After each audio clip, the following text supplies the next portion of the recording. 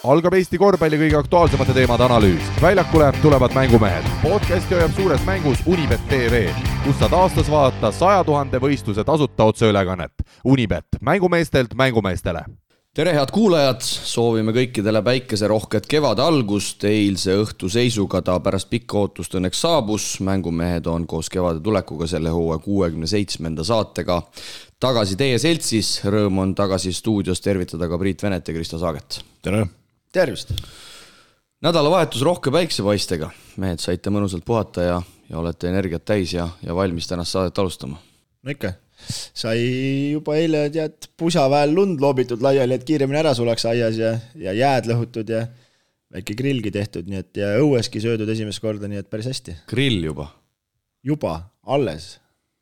Ma juba mitu korda teinud väikseid sussitanud, aga ma tein linnas muidugi ei tea neid asju, aga maal ikkagi elu käib. See mees ikka Priit lendab päris kõrge kaarega. On nagu juba niuke viitsimine on, et iga kord räägib, et ta viskab lund ühest äärest teise ja siis tagasi. Et... Sa viskad samal ajal lunde siis grillida? Ei, ma nagu keerutan neid angesi vaata, et üldfüüskat ka vaja teha, et nagu näha siis viimane mängi sellest puudu, et üldfüüskast. Jalad on pehmeks läinud? Ei tea, kas jalad on, see on lihtsalt mentaalne, nagu tänapäeva noorte värk peas katki. No aga tibude lugemise aeg on veel käes. Nagu siin on legendid öelnud sel hooajal, et tibusi loetakse hiljem, Kristjan, sul on aega veel. Mul on maal kanad ka, et võib juhtuda niimoodi, et läheb pesasse, aga polegi ühtegi tibu ega muna ka mida lugeda, et teised mehed loevad mune ja tibusi. Aga ajal, mil korvpallihooaegade lõpuni on jäänud veidi üle paari kuu, siis kasutan juhust ning tänan kõiki meie häid koostööpartnereid ehk mängumeeste korvpallipodcastile annavad sel hooajal endiselt hoogu peatoetajast spordiendustusportaal Unibet, lisaks spordiväljakute ja spordiinventaari ekspert Spordiareenid, torumurede lahendaja Infralink, Etsipot Poolsi, kütusepank Terminal Oil ning number 1 spordijook Eestis Arctic Spordi näol.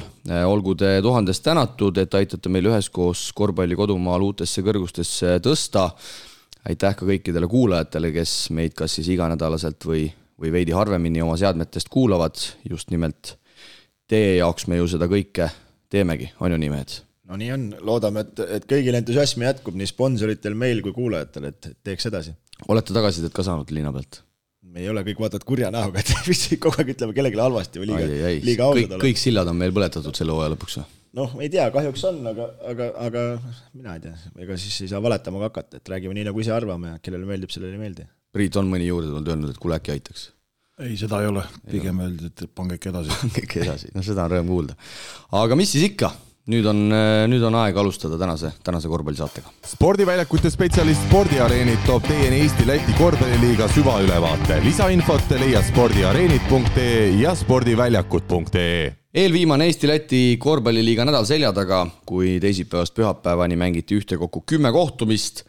Eesti-Läti vastasseisudes jäime sel korral peale meie mängudega 4-3. Eelmise nädala koduse liiga märksõnad ütleks Tartu üllatusvõit VEF-i üle Graamo käkerdamine Ogres, Tallinna Kalevi 125 päevase ootuse lõpp ning nädala lõppu Viimsi maha mängitud kohtumine Pärnu vastu. No päris palju teemasid mehed ja päris palju selliseid juhtumisi, millest alustame. Kas võtame kohe tagantpoolt täna ettepoole ja tuleme selle eilse Viimsi ja Pärnu mängu juurde, mis, nagu ma ülekande jooksul ka ütlesin, oli tegelikult, ma arvan, selle hooaja üks võib-olla kõige atraktiivsemaid mängi just põnevuse osas. Ma ei tea, äkki alustame Ogre Graamost, kes tekitas selle mängu, et ei kinki midagi Viimsile. Või... No absoluutselt, sina oled boss. Ei, sina oled tegelikult boss, aga ma mõtlen lihtsalt Ogre Graamo ikka täitsa üllatav. Mängu küll ei näinud, sest me samal ajal kommenteerisime suurepärast Tarvas Talteki mängu. Sina vaatasid, Priit? Ei.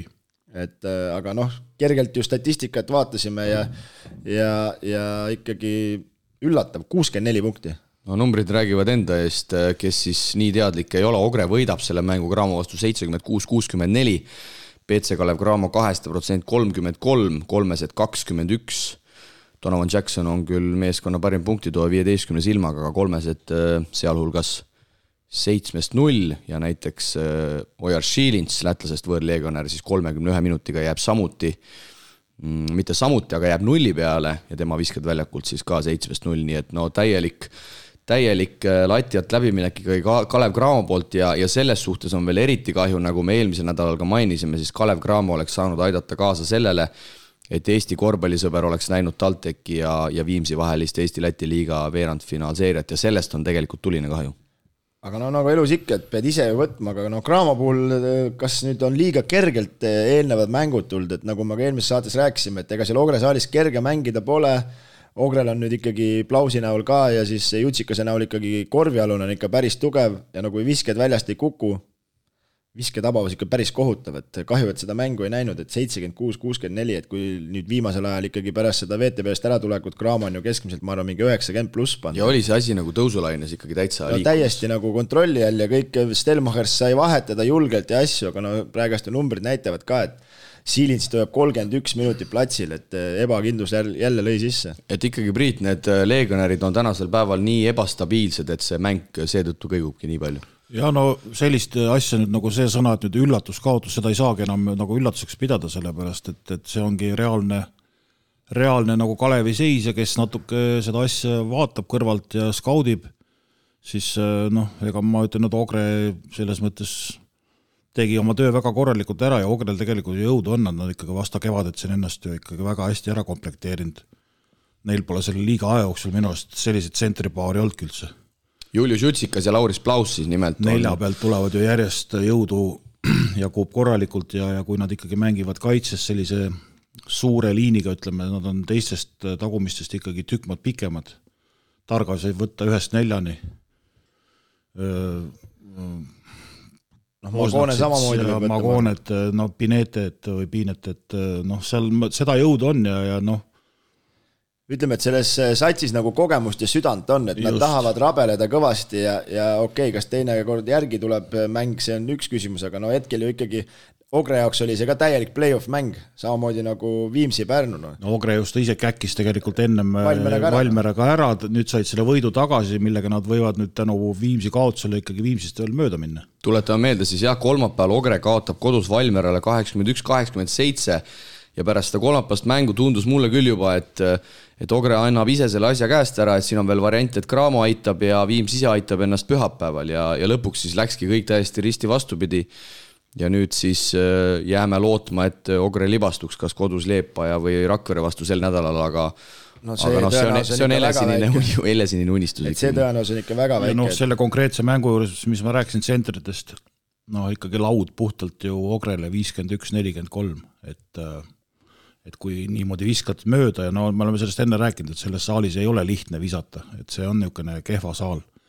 Nemad on seal harjunud ja kui sa võtad välismängija, kes mängib 31 minutit ja viskab 0 punkti, siis see oli kogu aeg tegelikult vahel ja rohkem kui 10 kogu aeg seal me vaatasime. Online vaatasin, et see tiksus niimoodi kogu aeg üle 10 korraks Cramo seal jõudis jälle 6 peale, aga lõpuks ikkagi ohtlikuks nad ühte ei korda. Aga siin on nüüd see oht, või mis oht, siin on selline seis, et tegelikult võib ju Viimsi Cramoga kokku minna.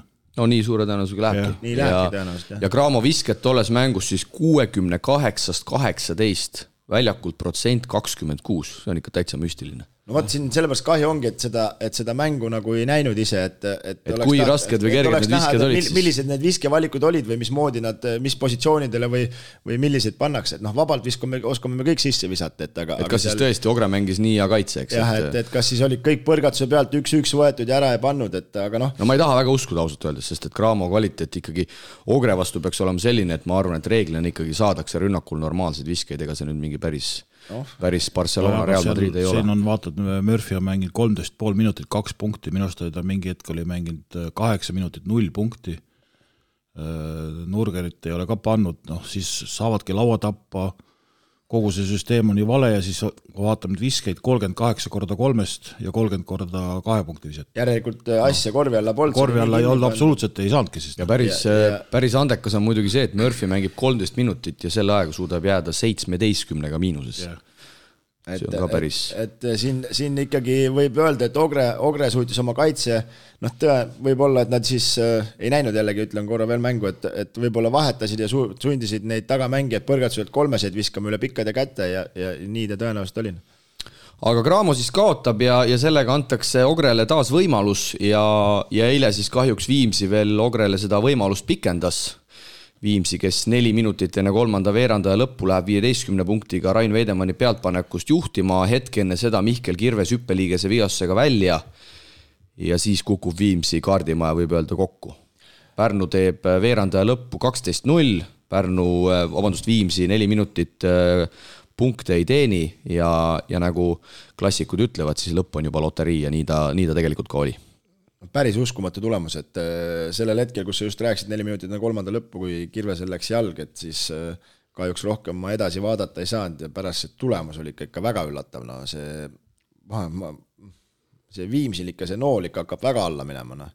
Ja kuidas see siukses seisus siuksele Pärnule, aga no ma pean oma sõnad tagasi võtma, et sellel Pärnul ikkagi sisu on, et Kirves kukkus välja, Valge ei teinud head mängu ja ikka võtavad ära. Valeika üllatas mind eile küll. 36 minutit, kui ta väga korvil orienteeritud mängija muidu ei ole, siis eile 16 silma, 10 lauda, 7 ründest, võistkonna 18 ja efektiivsus 25. Seal oli muidugi teisi mehi ka, Gilbert tassis kõvasti. Misters tegelikult oli võib-olla isegi põhirollis, kui see järele tulemine seal kolmanda lõpus tuli, et tegelikult Pärnu kuidagi mobiliseeris ennast väga hästi ja me tegelikult oleme seda ju enne ka spordis näinud, et kui üks põhimees kukub välja, siis teised mehed kuidagi suudavad ennast kokku võtta ja pingilt tulevad Ivo Van Damme ja Sver Raav andsid ka tegelikult väga head energiat, et täielik meeskondlik selline sooritus. No kui sa võtad selle Rannula mängujärgse intervjuu, selle vaatasin järgi ja ta ütles, et Viimsi ju pakkus seda, järelikult Valeika mäng oli kõik Viimsi enda tehtud ju. Vahetasid kergekäeliselt ja ta oli Laane, Ärrise, väikestega ja siis ta ründelauast võttis, nii mitu ründelauda võttis? 18 kokku Pärnu. Jah, aga palju Valeika võttis? 7. No 7 ründelauda, sealt ta tõstis mingi 10 punkti ära, ma pakun juba, et need punktid tulid nagu tänu sellele lihtsalt, et ta ei pidanud eriti palju ette võtma, et noh, aga kui nüüd siin ikkagi selle Viimsi juurde tulla, et kas tõesti nagu nii hea kuni jõuludeni, ütleme isegi veel jaanuar oli ka okei, ja nüüd on ikkagi 1,5 kuuga ikka täitsa minu arust auku kukutud, et siin ma ei imesta, kuigi vist raskeks läheb, 3 võitu on vahe, et Eestikatel veel alla kukkuda. Aga tegelikult, okei, sa ütled, et Viimsi on augus ja sellest suhtes ma olen sinuga nõus, tulemus lõpuks maksab. Aga tegelikult Viimsi mängis, mis ta on siis 26 minutit, mängis tegelikult väga korralikku korvpalli. Ja siis see kaardimaja kukkus kokku, seal millegi pärast Ivo Van Damme pandi Pärnu poole, et number 5 peale ja Viimsi hakkas pärast seda kaitses kõik vahetama. Ja nagu ma just lugesin, Valeika 7 ründelauda ja sealt ikkagi väga palju lauas jäädi pärnakate vastu hätta. Ühel hetkel muudeti see pick and roll kaitse muidugi tagasi, aga siis hakkas see mäng juba loto peale minema. Nojah, sellist kehva mängu pole tegelikult Viimsid nagu olnud, aga kui me vaatame ikkagi siin ütleme nii-öelda uute meeste lisandumisega, siis see nool on läinud sellest hetkest allapoole, kui nagu see rotatsioon nii-öelda tekkis nagu suuremaks või ütleme, mehi tuli rohkem ja nüüd nagu liiga palju mehi on mitte, et liiga palju mehi ei ole, aga et noh, tegelikult oleme ausad, ega see viimane täiendus kaitses väga hakkama ei saa. Eile tal oli raskusi. Ja kui me vaatame viimase aja, nagu Krista ütles, viimase aja neid punkte, siis kogu aeg visatakse Viimsel ju 80 silma täis.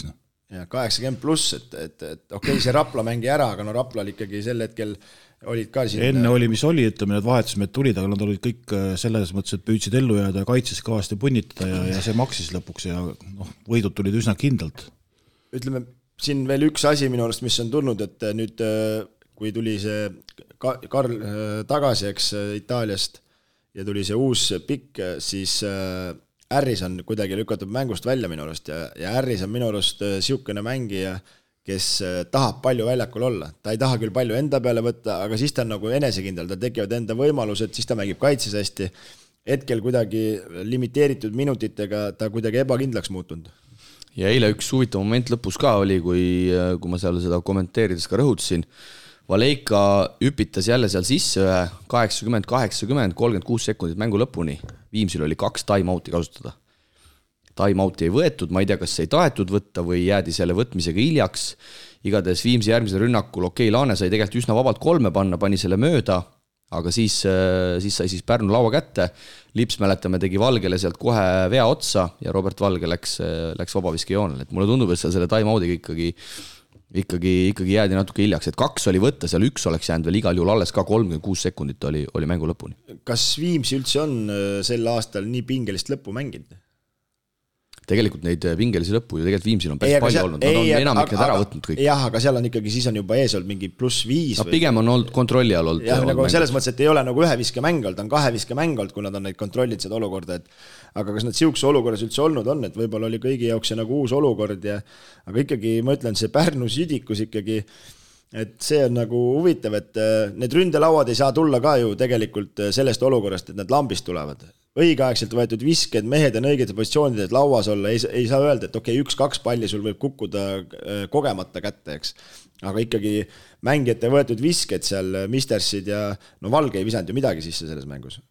Et see oli nagu veel varu jäi kõvasti kirvas. Eile ma vaatasin seda pilti, ikkagi oli see, et see viimane täiendus Pärnule, see Barnis, et see ikkagi aitab neid liine kõvasti kokku lappida ja nagu ma ennustasin, et Valeikaga koos tuleb sellest päris kõva tandem ja tegelikult see eile töötas lõpuni ja eriti lõpus just, ma ütlen, Valeika tegelikult lõi selle platsi ikkagi puhtaks korraks. Ja me võime tegelikult ju veel rõhutada siin seda, et Mihkel Kirves mängib vaid 11 minutit.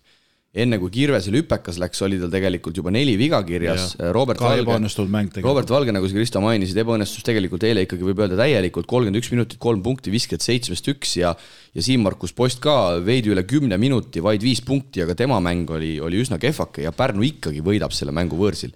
Et pange tähele see Pärnu, kui ta läheb nüüd Ventspilsiga seal Eesti-Läti veerandfinaalseeras kokku ja kui Kirves saab jala alla, siis mina arvan, et Ventspilsil ei saa seal olema mitte midagi kerget, olgugi, et neil on koduväljaku eelis. Ei, ka seal kerget ei saa olema ja Pärnul väga nagu positiivne võit hetkel on ja et nagu öeldakse ikka, et ühe eestlase parim söök on teine eestlane, et oleks võinud ju natukenegi siin Eesti korvpalli tõsta, et öelnud, et hea küll, võtke see võit, et ei ole hullu, ei. Nali naljaks hea, aga nüüd meil on reaalne võimalus saada rohkem võistkondi tegelikult 4 hulka. Ja tegelikult nali naljaks, Kristo, aga Pärnu Estikatel ikkagi tahab ju Viimsile veel järele jõuda. Ei, no kindlasti tahab. Raplal ma ei näe seda varianti, aga Pärnu tahab kindlasti vältida seda olukorda, et nad peaks mängima poolikus Kraamoga, et kui nad edasi saavad, et seal ei ole muidugi garanteeritud midagi, aga seda nad enda jaoks tahavad tabelit nagu heaks teha. Ja? Aga mis meil siis tabelis selgeks sai, vaatame üle. Riia VF on põhiturniiri igal juhul võitnud, neil on kõik mängud mängitud, nemad on siis esimesed ja nemad jäävad siis tõenäoliselt ootama vastast kas Rapla või Tartu hulgast. Raplal on kodus jäänud Kraamoga ja võõrsil Tallinna Kaleviga. Sel nädalal, ma meeldame, et Tallinna Kalevit nad tõenäolisega saavad, Kraamoga väga keeruline. Tartul on kodus Valmera ja Ventspils. Ütleme nii, et 1 võiks tulla, 2 on tegelikult vaadates seda VF-i võitu, miks mitte, eks? Boonus. Ja Tartu on Raplaga +1. Ehk siis, kui Tartu peaks 2 võtma, Rapla saab 1, siis Tartu tõuseb play-offi, nii lihtne see ongi. See on päris palju mängus ikkagi, et siin täitsa reaalne, ütleme nii. Tartul on enda kätes ikkagi, sest et Raplal ikkagi kodus Kraamot võita on ikkagi väga Tartu keeruline. Ikkagi selle VF-i võiduga ennast nii-öelda päästis veel korraks nagu ära, et ja arvestades praegu Tallinna Kalevi head minekut ära sa ütle, eks ole, et ju võit tuli üle pika ja võõral väljakul. Ja Rapla mängib kohe võõrsil nendega, et ärme Kalevit ka selles suhtes maha tee, et nende pika ootuse lõpust me veel räägime, aga mängivad siis Rapla kodus. Taltek on igal juhul 4, see koht on nüüd Taltekil kindel. Ventspils, Kraamov võivad veel kohti vahetada, kui Ventspils peaks mõlemad mängud sel nädalal kaotama nii Tartule kui Taltekile võõrsil üsna pigem ebatõenäoline. Kui Pärnu peaks Valmera võitma viimase mängu ja Ogre vähemalt 1 kaotama, kas siis Leepajale või Tarvale, siis kus juures Ogre ja Pärnu vahetavad veel kohad, aga see on ikkagi üsna ebareaalne, et Ogre need 2 viimast mängu kas või 1 sealt kaotaks, aga sel juhul oleks Pärnu 6 ja Ogre 7, aga ma arvan, et Pärnu tahab pigem mängida Ventspilsiga, aga see nüüd ei olene muidugi neist. Ja niimoodi ta siis praegu on, et meil on viimane nädal. Siis peaks tulema selline tabel, kus Taltech ja Ogre lähevad samavahel kokku, eks ju? Just.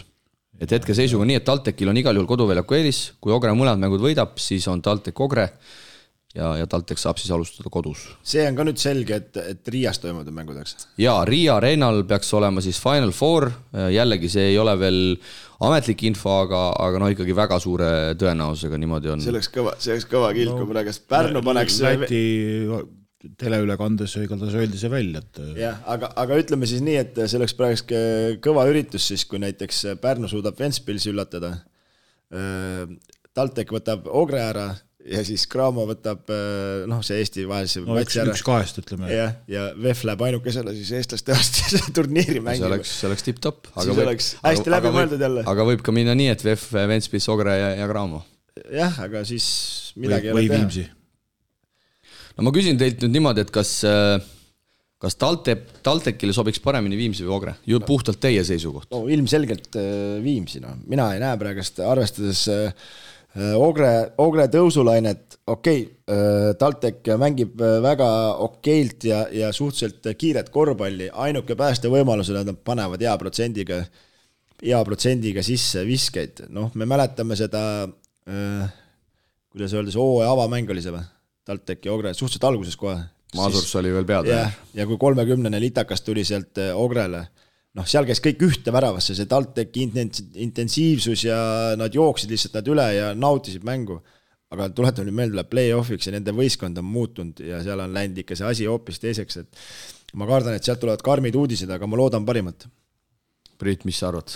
No Viimsi vastu oleks neil ikkagi rohkem šanssu, ma arvan, sellepärast, nagu ma ütlesin, Ogre ikkagi see kaitse ülesehitus on ikkagi nii pika liiniga, et TalTechi tagumised jäävad nende vastu ikka reaalselt hätta ja korvi alt on ju Ogre praegu ikkagi tükkmaad võimsam. Viimsi kahjuks räägib nagu see, et nad mingil hetkel lasevad kaitses nagu järgi või teevad mingit kalu nagu eile näiteks juhtus. Nad jäävad surve alla, ikkagi suudavad jääda surve alla, aga ma kardan, et Sirsins ja need TalTechi suuda neid, TalTechi trump on see, et nad suruvad tagamängijaid nii kõvasti, et seal tuleks mingid valed otsused, aga ma kardan, et Sirsinsid nad nii suure surve alla ei suuda panna ja kui need pallid jõuavad korvi alla, mida nad hakkavad ilmselgelt ründama, korvi alla on kõva jõud, siis ei tule ka lolle viskeid, et TalTech saaks joosta kiiret, et oma korvi alt või audist on nagu raske kiired joosta, aga vaatame. Jaa, aga mul endal on natukene kahju, et tegelikult seda Viimsi ja TalTechi seeriat ilmselt ei tule, sest et mul oli endal ka siin natukene mõttes plaan, et oleksime ka meie võib-olla selle seeria natukene suuremaks siin teinud eelvaadete, intervjuude ja asjadega, sest et ma arvan, et see oleks siin Tallinna mõistes olnud päris äge seeria, aga nagu öeldud, Viimsi ikkagi ise käkerdas ära. Jääme siis ootama Estikaid, et siis saaks seal äkki midagi suuremaks teha, et seal tuleb ka tegelikult ägedad seeriad ja ma ütlen, et Tartuga hetkel ei tahaks kokku minna keegi pärast Ukraina poisi lisandumist. No räägimegi siis Tartust, kui sa juba sinna juttu tõid. Tartu kolmapäeval kaotab siis sel hooajal juba 3. korda TalTech Optibetile 80-84 ja uus Ukraina poiss Aleksander Kovliar siis teeb debüüdi ja teeb ikkagi väga jõulise debüüdi, olgugi et Tartu selle mängu kaotab. Sai ise seda mängu kommenteeritud, Tartu alustab väga kehvasti, siis tuleb mängu tagasi ja lõpuks, ma ei tea, kas siis tõesti seal lõpurünnakul mindi mängima Vembi peale selge ees korvi poole. Ei see oli täitsa ikka, see oli kosmos, aga kõik, mis enne seda eelnes, oli see, et minu arust kaitsega täpselt samamoodi, täiesti mööda pandi see olukord. No kuule, Vembi ja Childress on sama hea, kui ma mängin mingi U14 aasta poisi vastu, suudan ka mööda minna. Et Childress on ikkagi väga osav ja ta ju, Vembi isegi ei force'inud teda või ei sundinud teda tegema ülekäe viset, vaid ta lasi ta lihtsalt mööda ja tegi vea tuimalt. Et viimased 3 episoodi vist lõppesid kõik nii. Tehti 7 meetri peale katte, Rosenthal ei üritanudki järgi joosta, lihtsalt vahetasid, tõmmas korra tagasi, tegi Vembil 1-1 ära ja et see oli nagu, ma arvan, treenerite pakk Tartu poolt ja teine asi, mis mul nagu esimene mäng ka muidugi Ukraina poisil, aga tagasihoidlikuks jäi teisel poolel. Tegi küll kõik asjad ära, väga meeskondlikult, väga targalt mängitud, aga enda peale võttis liiga vähe minu arust. Ja no täpselt pärast seda mängu mul tekkis nagu küsimus, et no kurat, kaua need kivid ja need soojaks mängivad, ma ei saa aru. See 19 aastane see Ukraina poiss või? Täpselt. Noh, Vene hakkas ju tegema 4 aastat tagasi nende kivisi soojaks, ei saa veel soojaks või? No Priit, ütle, aga mis nüüd on siis? Rohkem kui 4. Meie eestlased tahavad soojaks mängida. Kutt tuleb, hakkab lihtsalt panema võõras keskkonnas nädal aega trenni teinud. No see ongi taseme vahel. Tuleb sõjast, ma rõhutan, tuleb sõjast. No see lihtsalt see tänapäeva mängijate või no ütleme rahvustes erinevuseks, kui on ukrainlane, ta võitleb, ta tahab, meil oleme ilusad lillelapsed, iPhone taskus, pole hullu. Aga midagi pole teha, kui me räägime sellest nädala teisest mängust VEF-iga, mille Tartu võõrsil suutis võita, siis Eesti poiste minutid, kui siin Märt Rosenthal välja jätta, kuivas ikkagi selles mängus täitsa kokku, Eelme 8, Kivi 4, Suurorg 8, Patrik Saal 6, Rosenthal siis ainsana mängis 29,5. No jah, ja ülejäänud raskust kandsid siis ameeriklased ja üllatavalt Braxton Huggins 18 punkti, no mees, kes TalTechi vastu kolmapäeval oli ikkagi täitsa õudus kuubis, aga selle mängu tundub, et tassi ju siis seal sai oma neid asju teha, mis ja viskas sisse järelikult. Ja viskaski sisse. 7-st 4-3-sed, jah. See on täitsa loterii see vabakat 100% ja 2-3-2. Aga ma ei tea, kas te seda TalTechi mängu nägite, aga Nägin. Minu jaoks oli ikkagi ääretu üllatus. Masurs alustab Hugginsiga algkoosseisus, täiesti katastroofiline algus Tartule. Mees istub 30 minutit pingil ja siis Masurs 4,5 minutit enne mängu lõppu, kui on täiesti tasamäng, kamandab Hugginsi väljakule, samal ajal kui oli võtta Eelmäe, Kivi ja Suurorg ja Eelmäe näiteks oli teinud väga... pooleks näed, valmistas järgmiseks mänguks ette. Aga ütle, Priit, mis sina sa vaatasid mängu või? No niivõrd kuivõrd. Aga mis sa selle käigu kohta ütled, see 4 minti enne lõppu? Ma Siimule oma selle arvamuse ütlesin, et mis sina arvad sellest? No võib-olla ta lootis seda sama, mida ta VEF-i mängus sai tema käest, et teeb mingi üksinda mingisuguse asja või ma ütlesin sama asja, et ta need Kivid ja Suurorg olid nii kipsi jooksnud, ta lootsi, et äkki rünnak oli neil üldse kipsi jooksnud, et ta lootsi, et äkki see oma individuaalse oskustega midagi toob ära. Aga ta polnud siia mitte midagi toonud. Ei, no jah, aga ta pole varianti, aga Kivi ja Suurorg oli ka nii ebakindel. Valmistas VEF-i vastu ette, palun. Okei, VEF-i vastu, aga Suurorgust ma ka nagu aru ei saanud, et nagu kuidas ta läks järsku nii ebakindlaks, tore poiss, kõik midagi vastu ei ole, aga see lõpulahendus ka, 19 sekki oli mängida või? Okei, Masurs joonistas, et Vembile, ilmselgelt Vembi ei pidanud 5 meetri peal selge ees palli saama. Tegelikult vist nad seal päris Vembile ei joonistanud, tegelikult oli see Suurorg peale mängitud, ta tuli sealt Vembi pealt üles, sai selle palli, aga ma ei tea, miks nüüd Oliver siin alla seda palli hakkas vaatama, sest et vastane vahetas, aga ise kui Vembil oli lühem mees selja taga, 4-5 sekki lõpuni, sealt ei jõua ju mitte midagi teha. Vembi pudistas palli, läks out ja 1,1 sekund, Vembi oleks selle palli kätte saanud seljaga korvi poole, oleks nagu Kobe Bryant pannud feidoveid 5 meetri pealt, see ei ole loogiline. Suurorg võiks peale lajata sealt või mängida ennast viskel, aga okei, seal lõppudes meil jookseb kõigil natukene kokku, aga Kivi minutid on minu arust ilmselge, miks need on kokku kukkunud. Tema trump oli kaitse, nüüd ei mängi kaitses ka enam. Ta ei suuda survet panna midagi, sest ei saagi väljakul olla.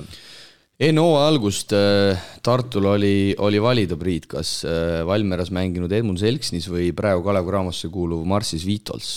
Kas julgeme väita, et teine valik oleks olnud akadeemilise korvpalli mõistes natukene parem? Siin on ikkagi kuulda olnud, et Vitolsit nad ikkagi väga ei saanud, Cramo käis ikkagi jõuga üle sellest Vitolsest.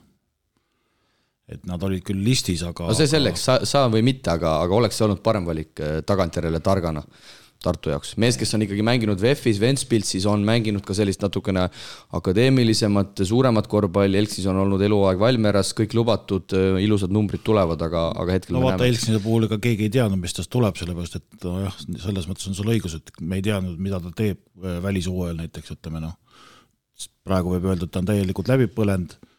No Vitols, jah. No ei ole ka midagi näidanud, aga organiseerib võib-olla paremini. Võib-olla oleks sinna antud olukorras, ütleme, võib-olla tõesti sobiks natuke paremini. No, ma ütlen ühe korra veel, meil on vaja neid eelmeid Kivisi ja Suurorgi. Mis kuradi, me siin mingist Valmera kutis, kes on täiesti latti alt läbi mänginud, aga ikkagi meie enda poisid ei mängi seda ka ülena. Milles me siis räägime? Ja Kandimaaga ma korra põgusalt rääkisin Tartus sel teemal, et miks nad selle Elksnise valisid või selles mõttes, ma ise olin ka nagu selles mõttes ja jõudsime nagu ühisele keelele, et ta on nagu noore võistkonnaga mänginud, nad arvasid, see nagu sobib, aga tal ei olnud siuksi nuppe, nagu tal olid Valmeras. See pikk, kes selle lauarekordi mees oli, eks, Valmeras oli, Tuubuls, sellega ta mängis ju pikel rolli nii hästi lihtsalt ja ülejäänud vennad jooksid ja viskasid, et kiiret korvpalli mängisid, Tartuga, kellega sa mängid seda kiiret korvpalli? Ja vaata, kui sul on kõik lubatud, sa tead, et pingilt keegi sind vahetuse mõttes ei ohusta. Elksnis oleks, ma arvan, Tartus ka kõik lubatud, kui see mäng jookseks nii, nagu Valmeras jooksis, aga ta ei jookse. Elksis elas ka selle najalt, et kui kõrval oli Kaufmannis, vaata, kes lajatas sisse, siis jäi talle endale ka ruumi palju. No ja eelmine aasta ta suutis ka ilma Kaufmanniseta väga häid numbreid näeta, aga see ongi see küla, Mart, me võime selle kokku võtta, et see on see külasatsi, mitte halvas mõttes, aga külasatsi teema, et ega Kaufmannis ju ka mehed eelmine aasta Kalev Cramost oli ju täitsa kadunud mees. Selle kohta öeldakse selline näide, vaata, et kui mõni on kuskil külasatsis Kunjas, läheb koondisse ja mitte millega hakkama ei saa, et see tuleb umbes... Miks ta mulle otsa vaatab praegu? See tuleb umbes... Miks see Priit mulle otsa vaatab? See tuleb umbes sama efekt, et sa ühes kohas oled harjunud kõiki asju tegema mis sa tahad ja teises kohas pead hakkama midagi muud tegema, et siis nagu ei tule välja. Ma arvan, ma oskan selle kohta kõige paremini. Oli siis nii, Kristo? Ei, see koondise kohta ei oska, aga ma mõtlen see külasatsi kunnivärki, selle kohta ma oskan nagu, ma arvan kõige paremini. Seal oled olnud mitu korda. Et näiteks sa oled seda rääkinud ka tegelikult? Ei, no mõtlen ma Rakveres, eks. Andrese juures, Andres sulle väga palju pinget peale ei pane, eks. Mehed peavad ise otsustama. Andres mängis alati hästi siis, kui tal oli tead otsustajad, eks. Võtame ükskõik siit kogenud mängida. Nii. Aga nüüd, kui ma isegi näiteks võtan enda näite, lähen Kalev Cramosse, eks, sul kästakse jookse siit 3 korda läbi, seal 3 korda läbi, ja siis lõpuks seal jooksed läbi ja seda viset ka ei saa, siis on juba juhe koos, ja kaitsedistsipliinist, mõni ei oska, ma ei oska siiamaani, või mis siiamaani, ma ei ole kunagi osanud pick and roll kaitset mängida, ei suuda selle pikega mingi kontakti saada, ja sealt kogu aeg laguneb, ja siis ongi niisugune hädamajas, et see on ikkagi tasemete vahe on niivõrd suur, aga ilmselgelt Tartu ja Valmiera taseme vahet ei ole, aga lihtsalt need nupud, mis kõrval on, need on ikkagi kohutavad. Aga meeleolu oled alati osanud hästi üleval hoida? Seda kindlasti, sellega ei ole üldse probleem. Ma arvan, et Tartus võibki sellega probleemi olla, et Kivi ei taha meeleolu üles tõmmatana, et ta tahab töömees olla, aga millegi peab relaxi ka tegema. No nii, aga lähme siit Raplaga edasi, mehed. Raplal oli siis 3 mängu sel nädalal. Ja ma ei tea, kui 2 lisaringi oleks tulnud, siis oleks võib-olla 4 olnud, aga see selleks. Ja vaatasin järele Rapla, kes siis kolmapäeval teeb VEF-i vastu 35 pallikaotust, siis viimase 4 Eesti-Läti liiga mängu keskmine pallikaotuste arv on Raplal, mis te arvate? 28,6. Nüüd läksid natuke üle võlli, 24. Viimase 4 mängu keskmises 24 pallikaotust ja sellega on Eesti-Läti liigas tõustud negatiivses mõttes ka esimeseks, keskmiselt 18 palli on siis sel hooajal mängu kohta ära kaotatud. Ja Rapla siis nädala lõpuks saab Ellu küll kätte, nende jaoks oli see väga oluline, sest et seda kaitsta, seda 8. positsiooni seal Eesti-Läti liiga tabelis, aga ma arvan, et Rapla, kes on olnud viimastel aastal nii stabiilne võistkond, siis isegi kui nad 8. sinna play-offi saavad, ega see neile erilist rahuldust ei paku tegelikult. No VEF-i mängu vaatasid. No VEF-i mäng ju rääkis. Näitas ära, et see, mis selle paari seis on. VEF pani kõigiga võrdselt Krumins ja siis uus Ukraina poiss suutsid nii surve alla panna selle tagaliini, et seal ikkagi täitsa ühte korvi käis see mäng. Ja kui siin Rapla pikk Demažio Vigins siin kuskil intervjuus mainis, et Eesti-Läti liigas on ainult üks pikk, kelle vastu tulnud, tal on raskusi olnud, siis ma ei tea, kas ta ei olnud enne VEF-iga veel mänginud või? 4 punkti 9-st 2 visked, ma ei tea, kas ta neid Kromos no see löödi selles mõttes nüüd näidati ära, et kui tagant ei ole söötjat, siis nende roll ongi siiamaani olnud ju see, et võtavad ründe lauast ja viskavad punkte, eks ju, aga seal selles mängus seda enam teha ei lastud. No ja see Vigins võib-olla tõesti, see on Ameerika korvpall võib natuke teistmoodi ka, et ta ei saa aru, et kui tal ikkagi see Martinisugune vend tagant on ära võetud, et siis tal hakkab vähem palli temani jõudma, ohtlikkus läheb väiksemaks ja kui play-offid läheb see asi veel tihedamaks, siis ta hakkab alles harjuma, et isegi Pärnute ja ülejäänud meestega läheb tal raskeks. Ja nädala 3. mäng alustuseks peeti siis esmaspäeval Raplas, ise sai seal käidud kommenteerimas ja Viimsi sõitis siis 3. korda sel hooajal Raplast üle, ehk siis Rapla sel hooajal põhiturniiril Viimsit võita ei suutnudki, mis on tegelikult ju mehed ikkagi päris üllatav tulemus.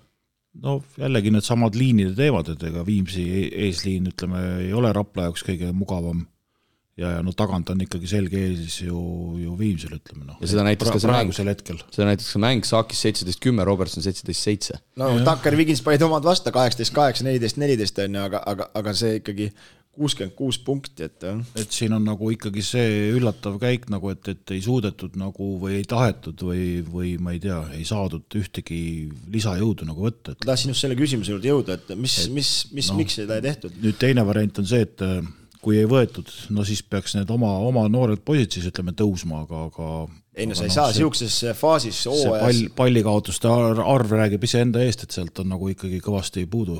Siukses faasis OS sa ei saa ikkagi seda riski võtta, kas kuskilt on mingi info neile, et see Martin on varsti tagasi?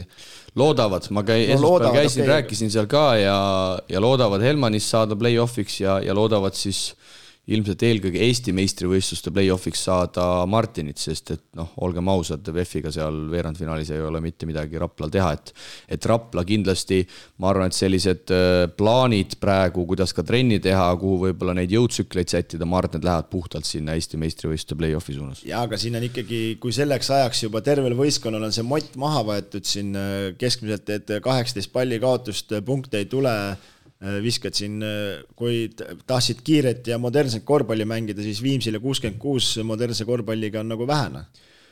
Just, no, ja tabelis on veel see kurb number, et tegelikult on nad kogu hooaja peale ju -26 visatud ja lastud korvide vahega.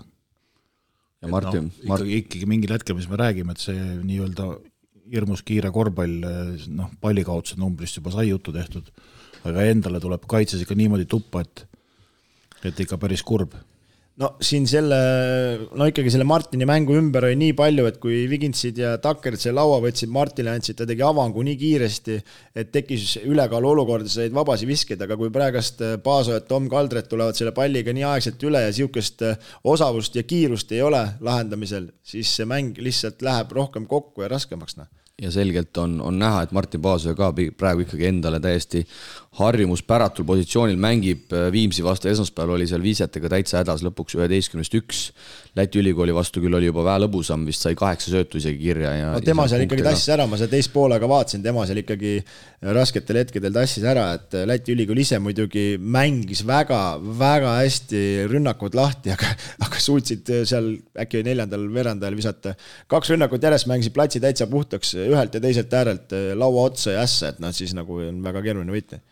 Et jah, seal esmaspäeval küll see kehakeel ka seal saalis ei olnud mitte midagi head, ega seal on ka palju loota muidugi, kui see vahe on seal juba 30 hakkab lähenema, aga loodetavasti Rapla siis selle Läti ülikooli võidu ikkagi saab nüüd natuke paisu tagant ka minema ja ma usun, et mida mäng edasi, seda rohkem Tom Kaldred ja Paasojad seal selle positsiooniga ikkagi hakkavad harjuma. Kas siin ikkagi võis olla variant, et lihtsalt turul ei olnud mingit mängijat võtta, keda nad tahtsid, et ja vägisi ei hakanud võtma? Ja eks need ju rahakotid ka ikkagi, ma arvan, päris kummist ei ole, et kui sa ikkagi Martinile pead garanteeritud lepingu ja seal hooaja lõpus kõik välja maksma, siis võib-olla reaalselt ei olnudki raha, et seda järgmist meest võtta, sest et palju meil Raplas neid legionäre tänasel päeval on, neid on ju omajagu, neid on 5. Neid on päris 2 lätlast, 2 Ameerika pikka, Martin, 5 välismaalast. Aga me jõuame ikkagi sinnani, et Ukraina poisid olid tasuta, et oleks äkki sealt mingi venna leidnud, kes kuu aega välja aitab. Et ma saan aru, et seal on ikkagi see, kui ta praegu ameeriklase võtab, siis ta peab maksma korvpalliliidule ka ju suurt raha. Et see ei ole ainult see, et ta palka peab maksma, seda ma mõtlen. Litsentsitasu, ma arvan, oli see kõige suurem mure lihtsalt, et ameeriklast võtta ei saanud. See palk ameeriklase see 8 kuuks leida võib-olla ei ole kõige suurem mure, eks see kuidagi ikka leiab, aga lihtsalt see litsentsitasu, et aga nii on. Aga tuleme nüüd tabeli alumise otsa juurde ja mehed aplausi küll ei tee, aga 125 päeva ootus sai siis lõppu ja Tallinna Kalev võtab võidu ja kasutatakse siis Priit sinu taktikat. Esimene mäng Ventspilsile antakse 40 ära ja teine mäng siis Leepajat punktiga võidetakse. Keegi on saadet kuulanud. Ja Brett Nõmm, kes oli siis peatreener tolles mängus, Kalle Klandorf üldse nii pikale reisile ei hakanud kaasa minemagi. 2 päevaks. Ja mis sa ikka seal lähed sinna pikale bussireisile ja Brett Nõmm siis saab päris kõva võidu peatreenerina. Leepajad siis punktiga, Aleksander Oliver Hint 20 minutiga 17 punkti.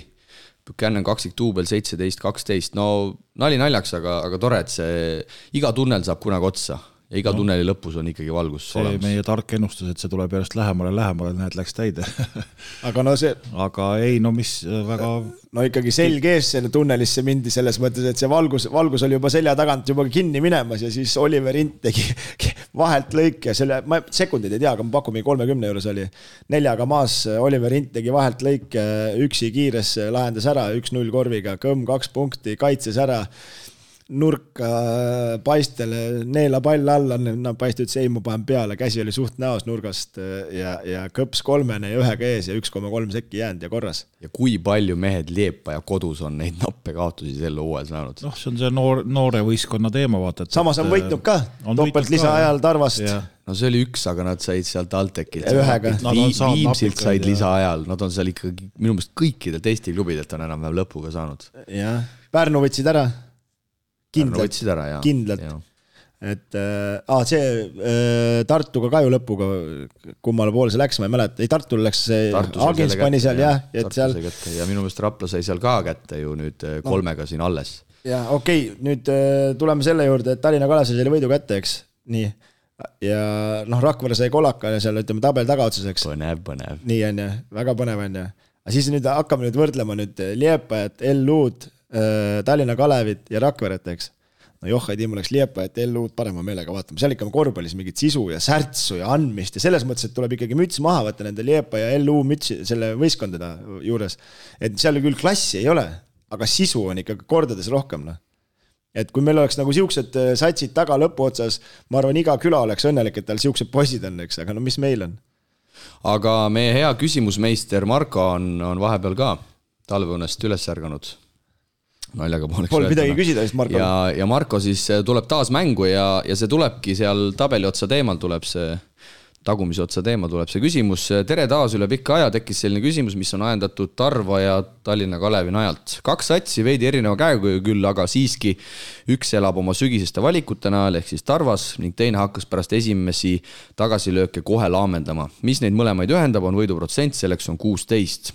Seda siis Eesti-Läti liigas ehk et mõlemad satsid on iga 2 kuu kohta hooajast hetkel saanud 1 võidu. Lugesin hiljaaegu, et leedukatel on arengukava, kus aastate pärast on neil meistriliigas 12 satsi, pluss miinimum eelarve klubidel oleks 1 miljon eurot. Kas ka meil säärased arengukavad eksisteerivad, mingi visioon, kuidas ja kuhu me soovime liikuda ning mida me selle tarbeks tegema peaksime? PS vaatasin põgusalt ka lähiregioonide ja ka Euroopa erinevate liigade tabelise alumise otsa satside võiduprotsenti, ütleme nii, et meie klubid, Tallinna Kalev Rakvere, ruuliks selles tabelis. Ainsaks erinevuseks on see, et teistes riikides kukuvad satsid välja ja tulevad uued peale, aga meie süsteemis täna seda ohtu pole. Kas me pole liialt regionaalsusprintsiipi silmas pidades sellest ülearu kinni jäänud? Kui ikka pole materjali ja võimalusi, siis milleks pakkuda sisutühja mänge, mis reaalselt mingit väärtust ei paku? Kõike paremat, Marko. No Marko ikkagi oma seaduses. No ja Marko vastas kohe arengukava koha pealt ära ka minu arust, kui ma selle just lõpuni kuulasin, et ülemineku männe pole, välja ei kukuta, järelikult konkurentsi pole. Keegi üles tulla ei taha. Ma räägin eelmise hooaja tase oli veel ju see, et kõik said veel play-offi ka. No. Ma räägin natukene selle lahti, et asjad segaseks ei jääks. Klubide soov oli selle hooaja alguses, et ükski klubi liigast välja ei kukuks. Minu teada Korvpalliliidu soov oli, et toimuks liikumine, mis minu hinnangul on ka igati loogiline ja see on normaalne protsess, aga klubid olid selle poolt, et sel hooajal teeks nii, et mitte keegi välja ei kuku. Okei, nii. Järgmine aasta võiks klubid ära veel otsustada, et kes võidab ja kes teiseks jääb. Ei, nii, okei. Vahet ei ole. Natuke palju demokraatiat. Ei, ütleme nii, et vahet ei ole, kuidas see otsuks tulnud ühte või teistpidi. No kes see asemele tuleb? Kas me siis vähendame lihtsalt võistkondade arvu või? See on 2 otsaga mõõk. Mina ei tahaks näha sellist asja, nagu praegu Eesti võrkpallis on 4 klubi. Okei, see selleks, ma räägin lihtsalt pointist. Aga kui nüüd meil on 8 klubi, meil üks kaob praegu turult ära, mida me kaotame? Me kaotame korvpalli juurest raha. See on kõige suurem mure. Ja mingid mängijad jäävad mängupaigata, sest et ma ei oska öelda, kas Joonas Järvelainen, Erik Schmalz, Maarja Paiste, Aleksandr Oliver Hint, kas nad leiavad klubi, kui näiteks Tallinna Kalevit järgmisel hooajal hüpoteetiliselt ei eksisteeriks. Ma ei oleks selles nii kindel. No, okei, toome näiteks, meil on ainuke variant praegust, kes ära kaob, kas Tarvas või Tallinna Kaleveks. Nii, paneme 2 klubist 1 kokku. Noh, aga sa ei saa panna kokku, sest et kummagil võistkonnal vist, ma arvan, nii palju raha ei ole. Võib-olla Tallinna Kalevil on, aga Rakverel kindlasti nii palju raha pole, et Tallinna Kalevi mängijad Rakveresse tuua. Sest need pole ju Rakvere mängijad. Sest et need nimed, keda ma hetkel mainisin, ma küll täitkindlust ei oma, aga minu teada Maarja Paiste rääkis läbi ka Rakvere Tarvaga. Aga ülejäänud 3 mängijat, minu teada Tallinna Kalev oli nende ainus variant. Ainus optsioon oligi, jah. No okei, Paiste selles mõttes, mis rääkis läbi, tal ei olnud varianti, tema elu on Tallinnas ja see ei saa 2 vahel käia, et siin ikkagi töölisklass, nagu öeldakse, et Paistega põgusalt sel teemal ka suvel rääkida, aga kui sul on ikkagi pere ja töökoht on siin Tallinnas, siis sa lihtsalt ei tule Rakveresse õnne proovima, noh. Aga ma ei kujuta ette, noh. Aga ma tulen korra selle... Kui saaks selle nüüd Jansoni ja Lipassaare kokku, et paneks pead kokku... Me jõuame ikkagi tagasi jällegi korvpalliliitu selles mõttes, et noh, kui siin oli mainiti ära see leedukate arengukava, mis tegelikult on ka olemas. Ja kui me vaatame seda eelarve numbrid, mida nad tahavad hakata näiteks nõudma, ütleme, no siis tundub, et nende asjad nagu lähevad nagu loogiliselt edasi kogu aeg, et tahavad suuremaks teha, tahavad mingit süsteemi teha.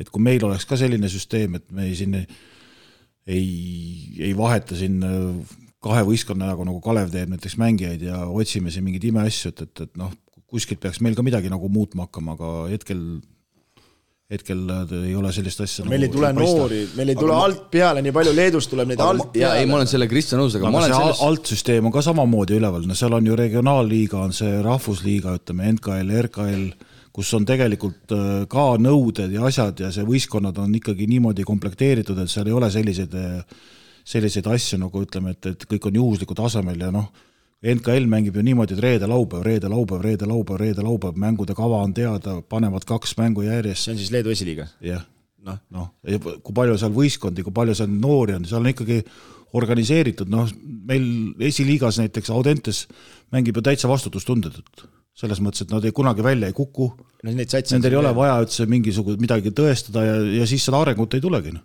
Aga ma ikkagi selles suhtes olen Marko mõttega nõus, et mingid standardid peavad mehed ju jääma, see läheb ju natukene liiga ikka peaks olema. Meil on, ma tean, korvpalliliidus oli mingi klubide, mingi kvaliteedigrupp tehti millalgi minu meelest. Aga no, mis asja nagu päriselt, et kes seal hoidis? Mis see kvaliteet on siis? Kui me, okay. Et lihtsalt, et see läheb nagu natukene naljakaks, et noh, ma toon lihtsalt selle Valmo Kriisa näite, et noh, Valmo on nagu väga kõva vend, on ju, aga no sorry, see ju ei ole hea maine sellele kogu selle asjale näiteks. No. Loomulikult ei ole ja kui see, noh, ma saan aru, et kui Vamm oleks pannud esiliigas mänginud. No, see on täitsa, see on ju amatöörliiga päeva lõpuks. Jaa, aga sa tuled teisest liigast, tõstad PAF liigasse, noh, mis muidugi, noh, see on naljakas, aga nüüd meie ju mõlemad oleme praegust esiliigas sees, no mul on see pikalt olnud, on ju, mingid ajadeks. No seal on ka ju tegelikult, seal ei ole ju selles mõttes, et kui sa need satsid nagu konkreetselt võtad nagu lahti juppideks, seal ei ole noori ka ju. Audentes on täiesti noored. No see Nord võib oma nende noortega maakonna liigat mängida meil, no nendega ei ole midagi, 12, 0, 13 või 14, palju need on juba 0. Ühtegi võitu ei saa, Kalev Cramo järelkas. Noh, ja siis võtame Eestiku, vanamehed, Allik, noh, kuule, päeva lõpuks saad ise ka aru, et sealt ei tule midagi, noh. Et siis on ikka keeruline seis. Ma saan aru, et noh, jalgpalli võrdluseks jälle, okei, UEFA pumpab seda raha, on ju, jalkas on 10 satsi, nii palju kui ma ei väljast olen aru saanud, siis noh, seal ei ole ka selles suhtes hästi, et üritatakse näiliselt nagu rahaga jube ägedat liigat teha, aga sorry, tase ja mängijate hulk ei tule lihtsalt selle asjaga kaasa. Seal on ka välismängijaid juba palju, aga lihtsalt seal noh, mingid aga neil on vähemalt raha, et seda visuaalset kvaliteeti nagu näidatakse, et siin ülekanded, stuudiod, ERR on ju kõik jutud. Tahaks ka, me oleme inspiras. Eile korra vaatasin Tammeka Paide, vaatasin, kuidas Kamsil seal läheb, vaatasin korra, tead, poolaegal, noh, mis on see Selinski või kes seal oli seal, tõmbas näpuga ekraani peal, näitas, kus asjad käivad, tahaks ka tõmmata näpuga ekraani peal, me peame paberi pealt ajama mingit juttu, noh, et seal on ikkagi päris high-tech. See on lihtsalt raha vahe. Aga ma küsin pärast Priidu käest kiirelt, ikkagi jääme korvpalli juurde, et kas Leedus korvpalliliit eelarved muidugi kõik suuremad kuidagi toetab neid klubis ja aitab neid kaasa rahaliselt, materiaalselt ka mingil määral või on seal mingi auhind üldse mängus, noh, Eestikatel saad kuldmedali käepigistusena? No vaata, seal on tehtud nii, et igal liigal on oma juhtkond, iga liiga otsib ise raha, näevad vaeva, on juhatused, asjad ja siis korvpalliit on selle, noh, korvpalliit on ikkagi tegelikult ainult koondiste jaoks. Ja nüüd see moraalne toetus või ütleme asjaajamine, nad aitavad kaasa, aga iga liiga ikkagi tegelikult otsib ise endale toetajad, sponsorid, palju seal klubidele midagi sealt minu arust kukub. Et selles mõttes ja iga liiga, noh, see tähendab seda, et rohkem tuleb raha korvpalli. Et seal on nagu, ütleme, ka liigade siseselt nagu konkurents, et ütleme nagu, ma ei tea, toome mingi firma, kes tegeleb 2 erineva mingi produkti tegemisega, mõlemad üritavad näidata bossile, et nad on parimad, ütleme nii, et seal see konkurents, jah, noh, ma ei tea, raske on siin jutuga on nagu hea rääkida küll, ma ei tea, Varrak pani ju siin mingi 2030 me tuleme kuskil Euroopa meistriks või ma ei tea, kuhu me tuleme. No, Varrak seda päris üksi ilmselt ei pannud. No selle nõukoguga pani kokku, noh, aga noh, ma ei kujuta ette. No. Mulle meeldib Marko jubedalt see Marko viimane lause, et kui ikka pole materjali ja võimalusi, siis milleks pakkuda sisutühja mänge, mis reaalselt mingit väärtust ei paku. Ja nüüd ma tuleks jälle selle lisaringi juurde. Lätlased millegipärast pärast Eesti-Läti liiga lõppu alustavad kohe play-offiga ja neil on 6 satsi. Meie mängime lisaringi ja mõelge nüüd mehed nii, et kui see pool lisaringi on mängitud, pooled mängud on mängimata ja kõik kohad tabelis on paigas juba. Kes siis neid mänge viitsib vaadata? Selline olukord võib vabalt tekkida. See on lihtsalt agoonia pikendamine. Aga mõtlengi, miks neid sisutühja mängeid on vaja? Nagu, miks seda vaja on reaalselt? No ei tea, jah, see on punkt 1, me ükspäev ka mõtles, et tegelikult peaks üldse alustama neid Eestikate mänge sügisel, sest sügisel me millegi pärast on selline graafikus, kõigil on jube palju aega ja siis kevadel on selline graafikus, kõik on kogu aeg mängivad ja lagunevad ja puhkepausiks aega pole. Ma tean, miks neid ei mängitud. sellepärast, et ei teatud, palju mängitakse või kas üldse mängitakse. No see on veel see vastus tuli alles veebruaris. Sest kui ma sinult Kristo korvpallifännina küsin, et kui nüüd Eesti-Läti Final Four saab läbi seal Riia areenal on ju, et kas sina tahaksid näha kohe Estikate play-offi või tahaksid vaadata lisaringi? No ma tean, mida sa vastad mulle. No ilmselgelt hakkame play-offiga pihta, kui meil oli see, ma ei tea, tehku siis, kui need, nad ei saa järelikult lätlased ei taha sellega Rauliga kaasa minna, nemad siukest jama ei korral, nemad panevad pärast oma asja ära, et selles mõttes, et lepigu ühiselt kokku, tehku siis Eesti-Läti liiga pikemaks, kui näiteks Lätas mängib ka mingi oma siseringi, mängigu soove sees ära, mängime ühe ära, mingi, ma ei tea, nädal vahet ja hakkame Estikate play-offiga pihta. Ataman, me Euroliiga juurde küll jõuame, aga Ataman ütles ka selle otsuse peale, et mis nende Vene klubidega teha, eks.